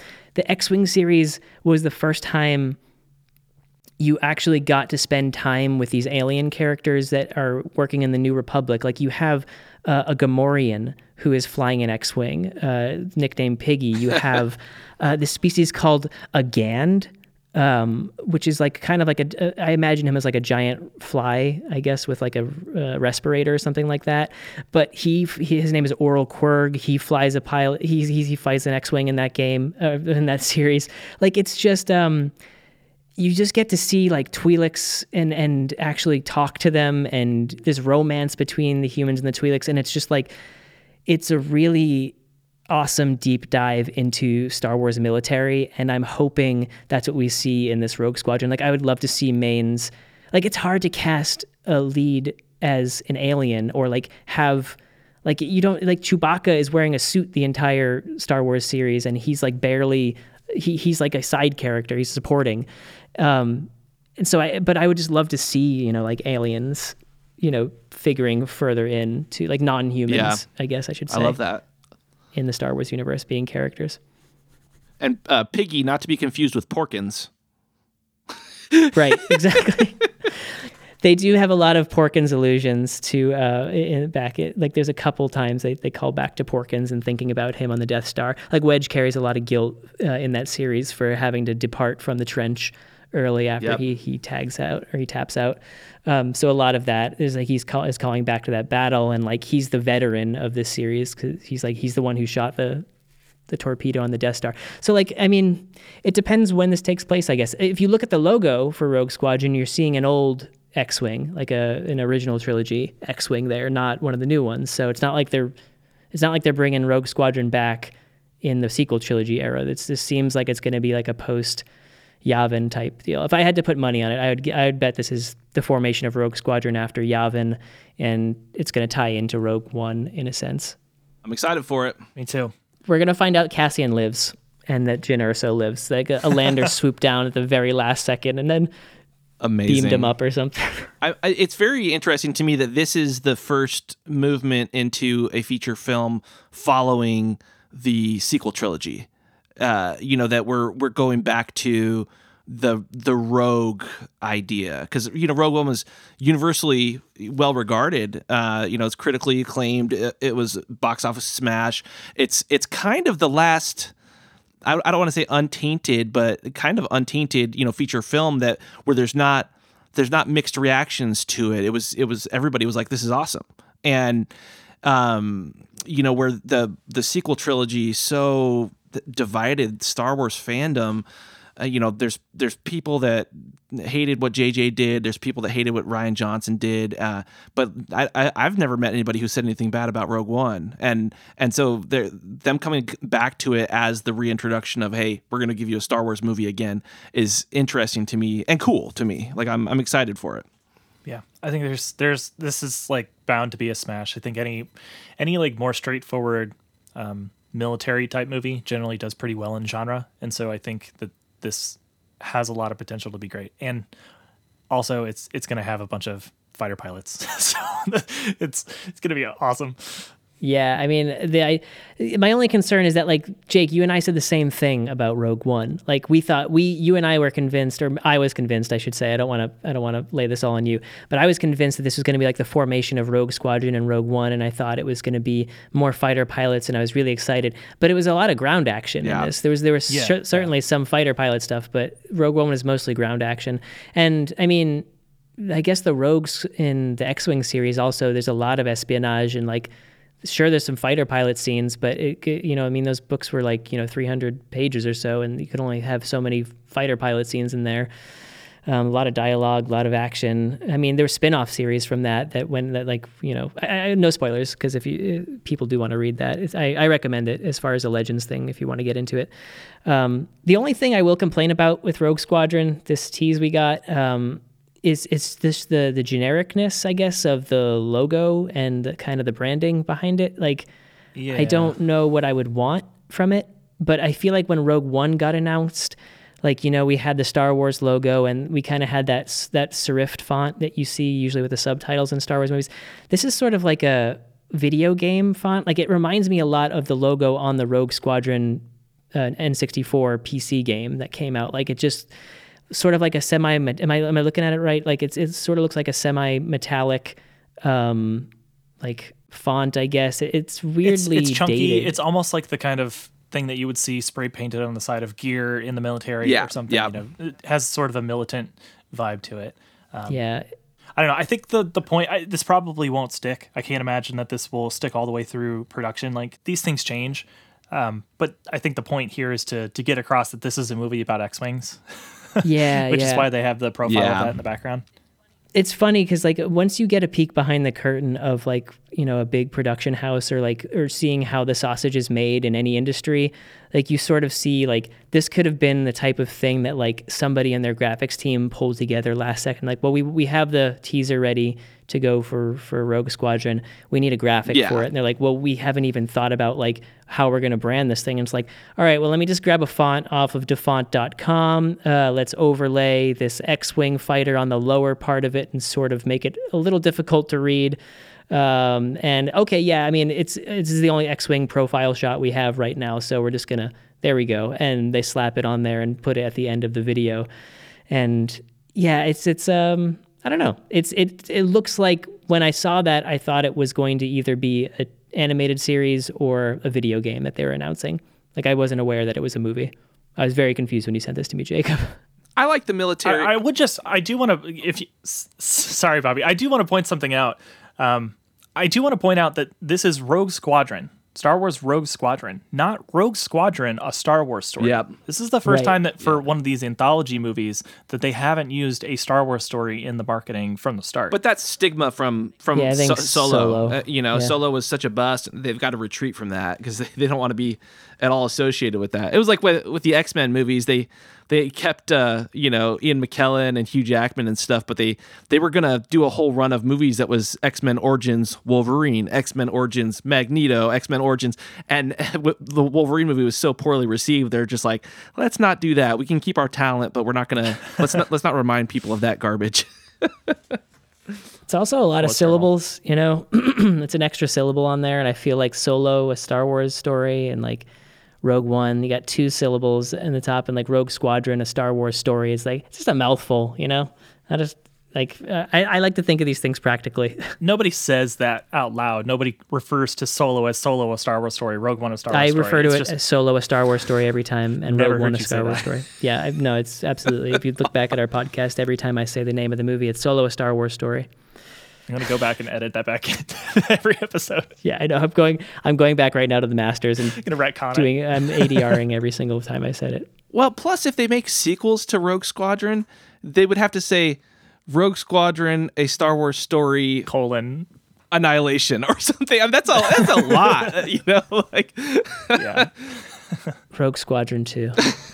But no, I was gonna say I like the military stencil call out that you made, Jacob, because that's what it looked like to me. It looks like you have a stencil and you spray paint it on the side of your gear or your X-Wing or on whatever. And so I was really into it, actually. I think it's very cool, and the military feel of it brings me back to that grim kind of feeling that I had about Rogue One when I watched it, and how, Cassian Andor is he's such a disillusioned career rebellion military guy. He's murdered people. He's done all this stuff. And it's like, we get caught up in the space opera, just grandiose nature of the Star Wars stuff, how sweeping it is. And that's what was so refreshing and cool about Rogue One to me, was the military operation. These are the people that gave their lives so that, we could blow up the Death Star eventually.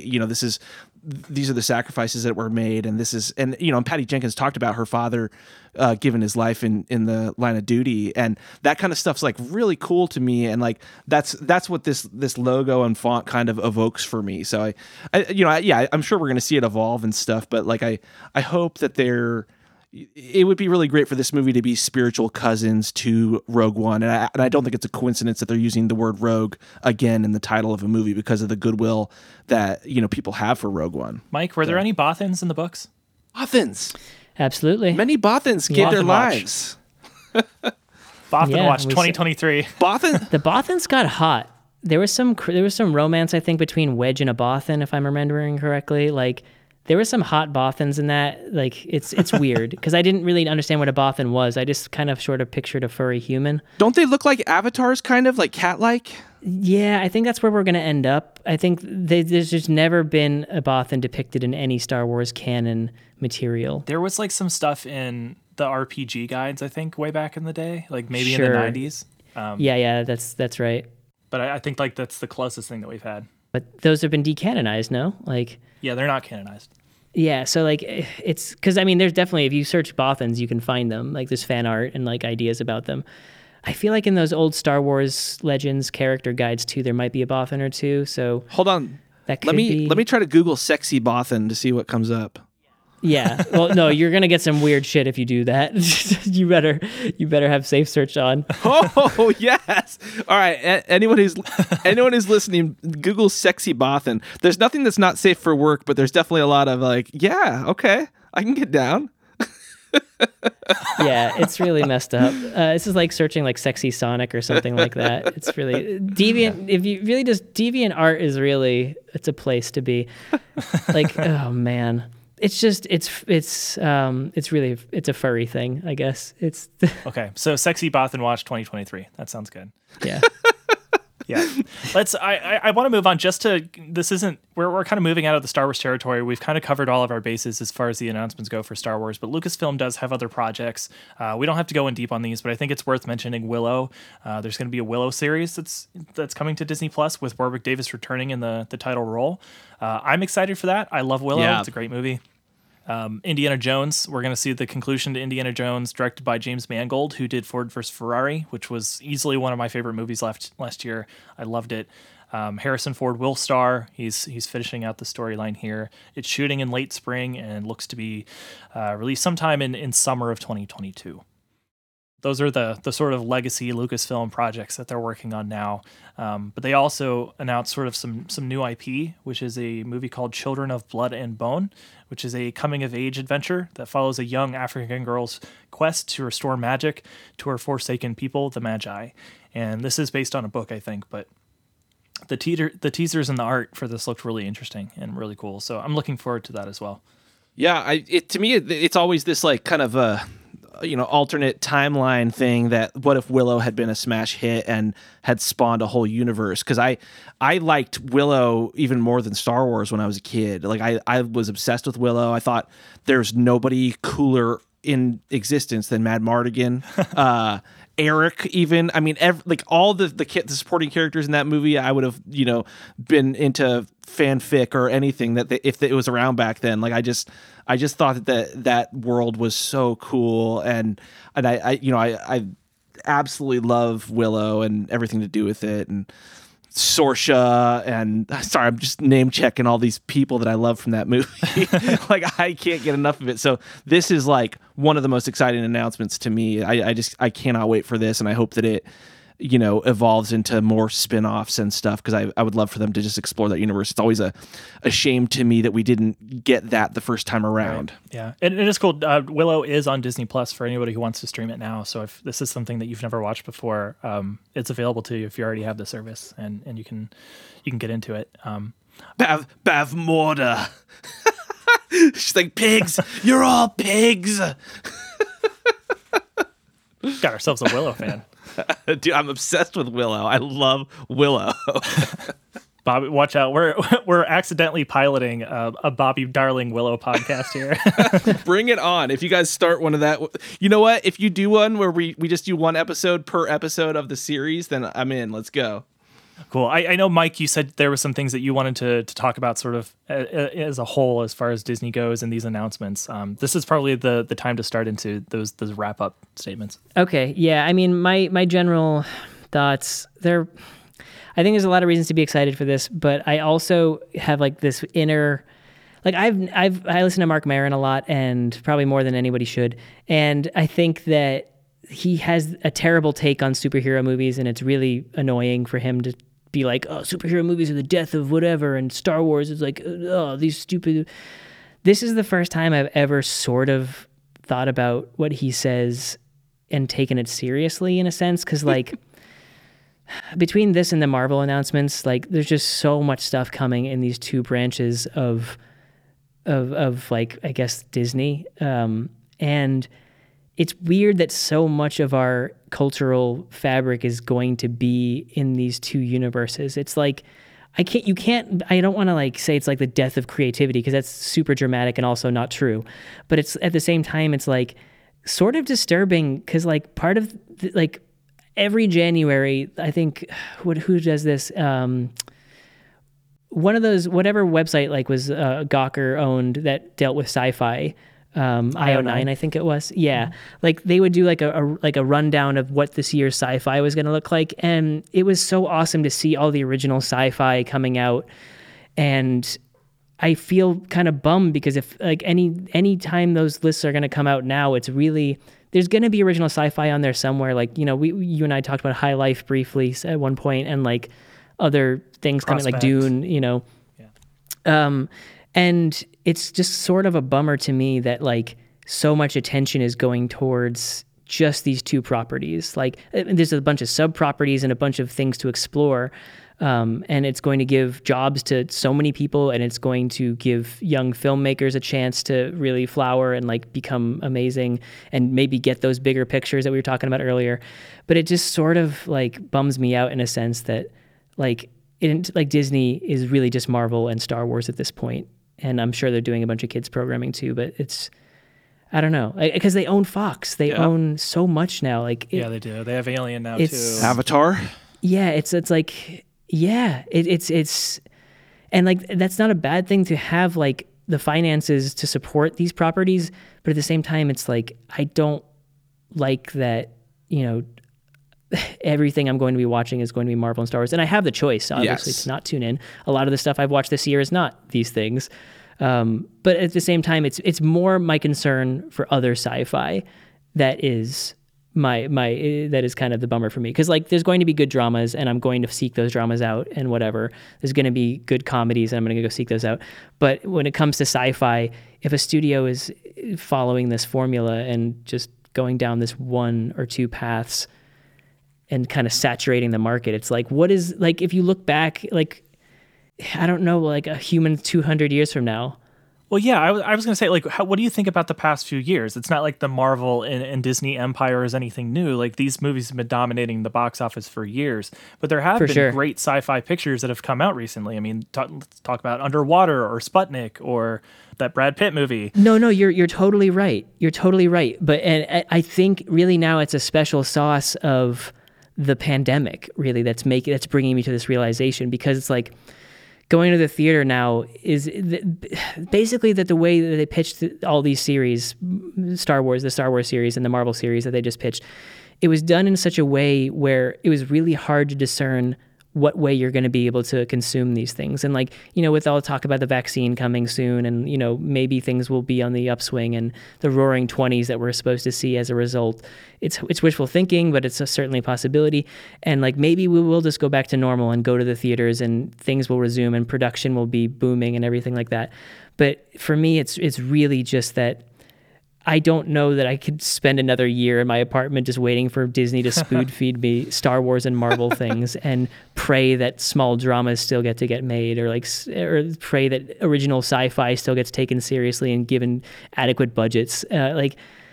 Yeah, I think the budget is a hard. good argument on that, because they obviously studios are not going to be investing in as many things right now because there's no reason. Like you don't want to invest a ton of money into movies that aren't going to recoup in theaters. So you are going to invest in those major pictures that are going to have a return on investment. So I think there is something to be said about that. Probably more because of the pandemic, in my opinion, than the state of sci-fi. But yeah, it's an interesting call out.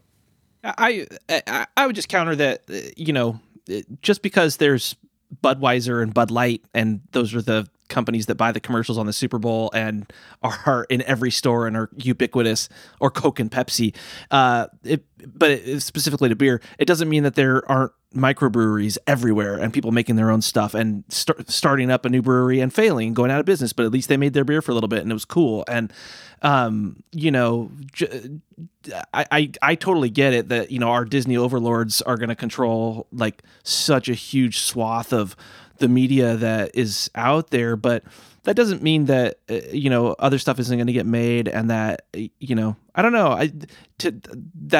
That's what I would counter with. Like I think that I'm all for just getting more content, that's kind of part of the universe that is so beloved to me. Like I loved Lord of the Rings so much as a kid, and I always was like, man, it'd be so cool if there were more spin-off books and more stuff to read. And I was so desperate for more Star Wars content as a kid, and I would play every video game and just read anything I could online.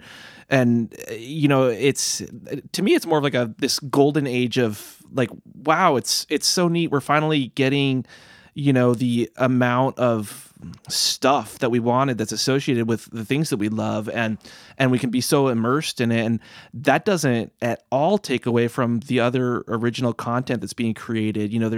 There's creators out there doing wild stuff. I don't know if you guys have seen Tenet yet, but that's like banana. Yeah, I just watched that. Bananas. It's like fucking like that somebody would just give this guy so much money to make something like this that like, I mean, I'm a fairly well-read and, I consider myself to be an intelligent person. And I was just like, oh God, hold on. Let me make sense of this in my brain afterwards. And that was my complaint also. Yeah. But that a studio would give somebody a couple $100 million to make this and have the guy who's the new Batman and is Edward from Twilight be in it in a supporting role, and like just the crazy, and I know that that's like a one-off because Christopher Nolan's had unparalleled box office success, so he gets a blank check to do everything. But there's creatives are going to be out there doing wild stuff, and they're never going to stop making Tremors movies. Exactly. It's not mutually exclusive where we can have one or the other. Like the fact that Star Wars has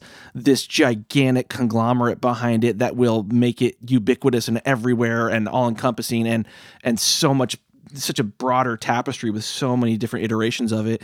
That's not mutually exclusive where we can have that, or we can have cool independent sci-fi movies like Underwater or Prospect or did you guys see Life a couple years ago? That's a movie I think about all the time. It had Jake Gyllenhaal and yeah, dude, that movie was incredible to me. It was just like, and I couldn't believe it got made. I'm like, who makes a movie like this anymore? It's like a horror movie I would watch in the 80s that I would have thought was the coolest thing ever, and it got made with like big, huge box office stars in it, and fairly modest budget, but it got made, and there's I don't know. I think there's a whole wide world that can fit both. I think it can fit.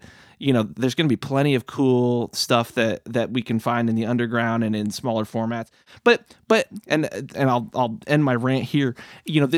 This stuff's going to change. We call movies because they were moving pictures. It's like it's a talkie. It's not a silent movie like before. And I'm sure the people that were really into silent films were just like, oh fuck this is going to ruin everything. Yeah, where's our Star Wars silent film?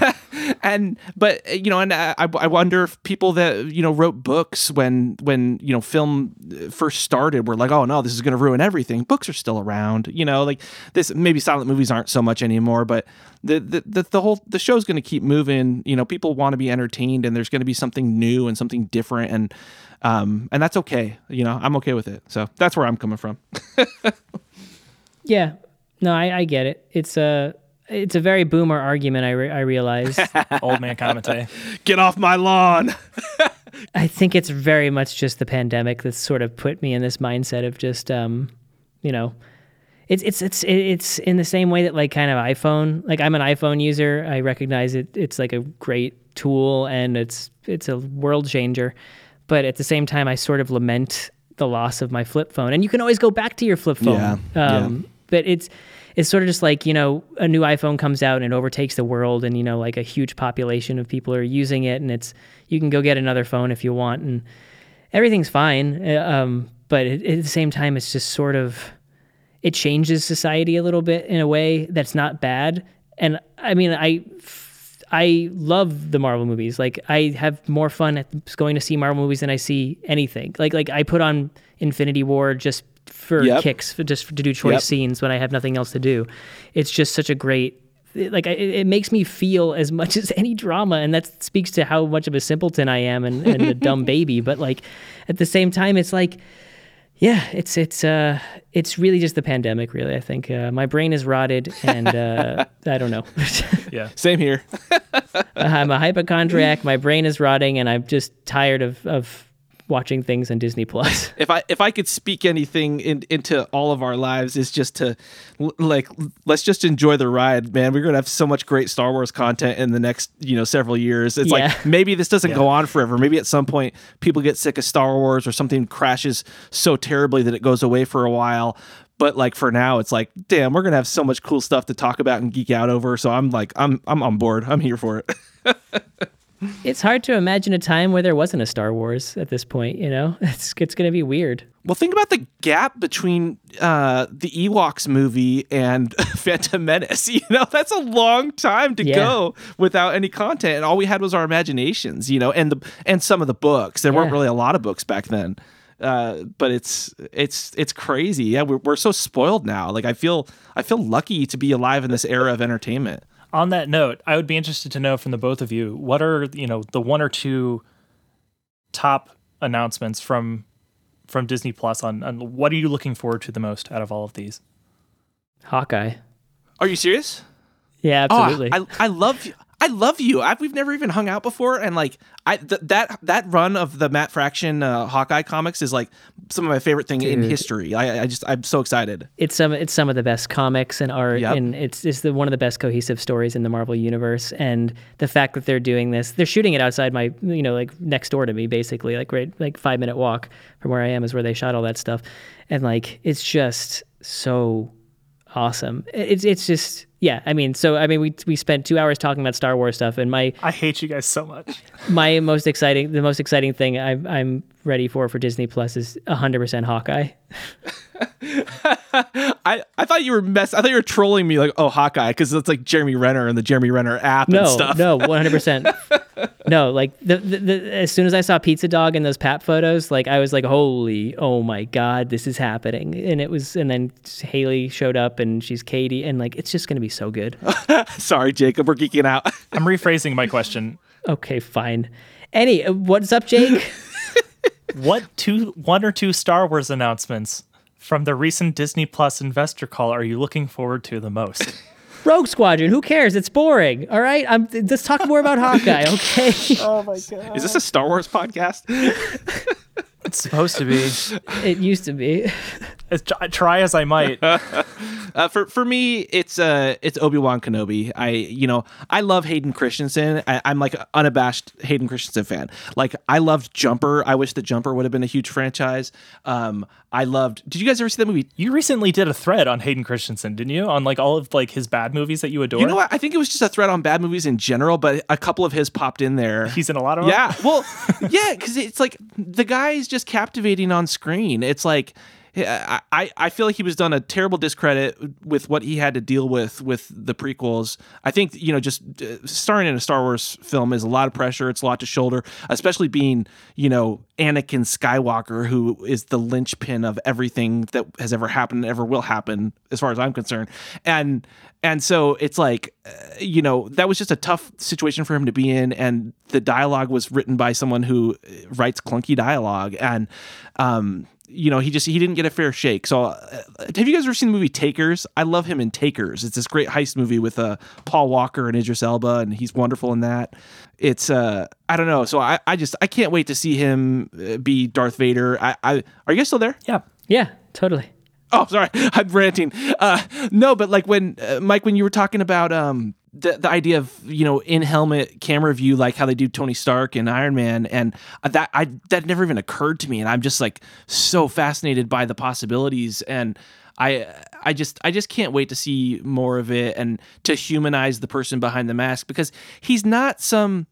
Darth Vader's not some mustache twirling villain. He's a complex character with complex feelings, and I don't feel like they were done justice with how he was handled in the prequels. He came off as a petulant little bitch kind of, and he's like, they're jealous of my powers. They're trying to hold me back. Like just stuff like that, where it's like it wasn't a convincing descent or seduction by the dark side. I like who was the Jedi who tried to frame Ahsoka in the Clone Wars series? Do you guys recall? Barriss Offee. Oh yes, okay. So her descent to the dark side was awesome. It's like completely believable. She did terrible things in the name of. She convinced herself that she was on the right side of history. She the thing is, she wasn't wrong. Like when she talked about the Jedi are corrupt, there's something bad going on here. So even though she did terrible things, plotted terrorist acts, framed people, murdered people, like she wasn't wrong. And that's how we get sucked into those things. Is like no villain thinks I'm the bad guy. They're like everyone is the hero of their own story, and they believe that they're the hero. And Anakin's arguments in the films weren't really compelling or very believable. He just kind of seemed like a little and to see him done justice in Obi-Wan Kenobi, that would just like make my life. Like I'm so excited. So that's what I'm excited for. Yeah. What about you, Jake? Yeah, what? Tell us, Jacob.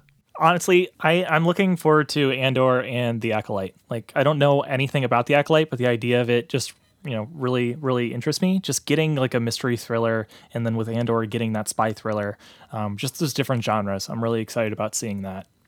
Hell yeah. Well, cool. Well, Bobby, thanks so much for coming on the Hawkeye podcast. Yeah. On the Hawkeye podcast.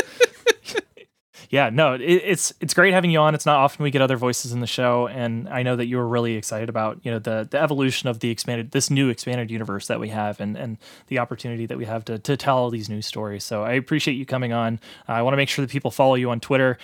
Your current handle is fail_American. I also encourage people to listen to any of Bobby's work wherever you stream or purchase music. I personally recommend American Fail. It's super punk, but also like really dancey. I listen to it all the time. Bobby, is there anything else going on in your life that you want to plug right now? No.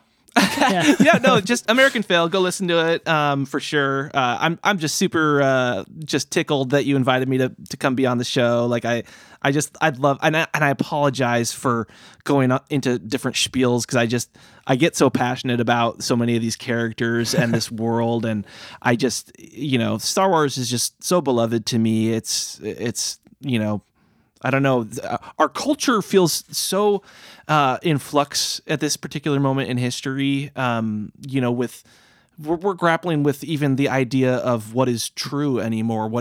Is there objective truth? Is the sky blue? Does 2 + 2 = 4? We're all running to catch up with social media, changing everything, and your racist uncle posting something on Facebook, and how do you handle it? And, just everything's just so crazy, and everything's just shattering norms. And we have this other world that, where, I don't know, the best is there. The best of us is all there. And where, good is good, and gray is gray, and black is black, and all of it is like, and that's the Star Wars universe. And it means so much to me to be able to escape into it. Watching The Mandalorian recently, and like just feeling like I'm in this world and so obsessed with like, oh my God, it's a Krayt Dragon, and it's Boba Fett's armor, and spoiler alert, and it's all just it's this constant and this reminder of a better world. And even though there's obviously terrible things and evils and unfortunate things that happen in that universe, it's there's something constant and reassuring about it. And I just, I'm thankful that it exists, and I'm thankful that there's guys like you that are geeking out about it like I am. And it makes me feel less alone, that like, hey, this stuff still matters to people. Everyone's yelling at everyone else on the internet about this or that. And like, but there's this world that has nothing really to do with that. But it does speak to the truths of being a human being that we care and are so passionate about, and that we share a love for. And it's nice to share stuff with other human beings. So thank you. I love you guys. Sorry to rant again. No, we appreciate you coming on and your passion. Star Wars is a constant, and it is something that you can use to talk to people about, even if you don't agree on the direction that a story went or how a character was portrayed. I think that's the fun of Star Wars. It's fun to talk very seriously about something that is not very serious, and that's why I think we do this podcast. It gives us an opportunity to talk about something that we both enjoy, and to argue about it, and to vent any frustrations that we have about this thing that we love just so much. So again, thank you for coming on. And you guys share such cool insight, not to toot your horn on your podcast, but it's both of you guys have said so many things that have just made me go like, whoa, I didn't think about it like that. And that's just in the past, little amount of time we've been talking today. And it really is a treat. I'm sure that your guys' regular listeners are just like, what a blast that there's a couple nerds that are so into this stuff. Our regular 4 listeners. Mike will be cutting out all the praise in the edit. So we appreciate it. It's usually my MO. It's just going to be like Star Wars, Rogue Squadron, Hawkeye. Yeah, absolutely. I also wanted to say that you heard us reference the leaked Colin Trevorrow script, Duel of Fates, earlier in the episode. If Jake and I just did this massive episode, we recorded probably like 3 hours. I think I cut it down to like 2 hours and 20 minutes, I think, or so, like of just us talking about this script, like plot for plot, and comparing it to The Rise of Skywalker. I highly recommend you check that out if you're curious and just want to kind of an idea of what was going to happen with that movie before it came out, before it got scrapped, rather. You can find the show notes for this episode at banthafodder.fm/episode/38, or you can just look at them in like whatever podcast app you use, whatever you have there. Follow us at banthafodderfm on Twitter. I didn't say that last time, but I'm going to say it again now. Follow us at banthafodderfm on Twitter. We stopped using a bot to make our posts for us, so it's a lot better now. We'll see you next time. Thanks so much.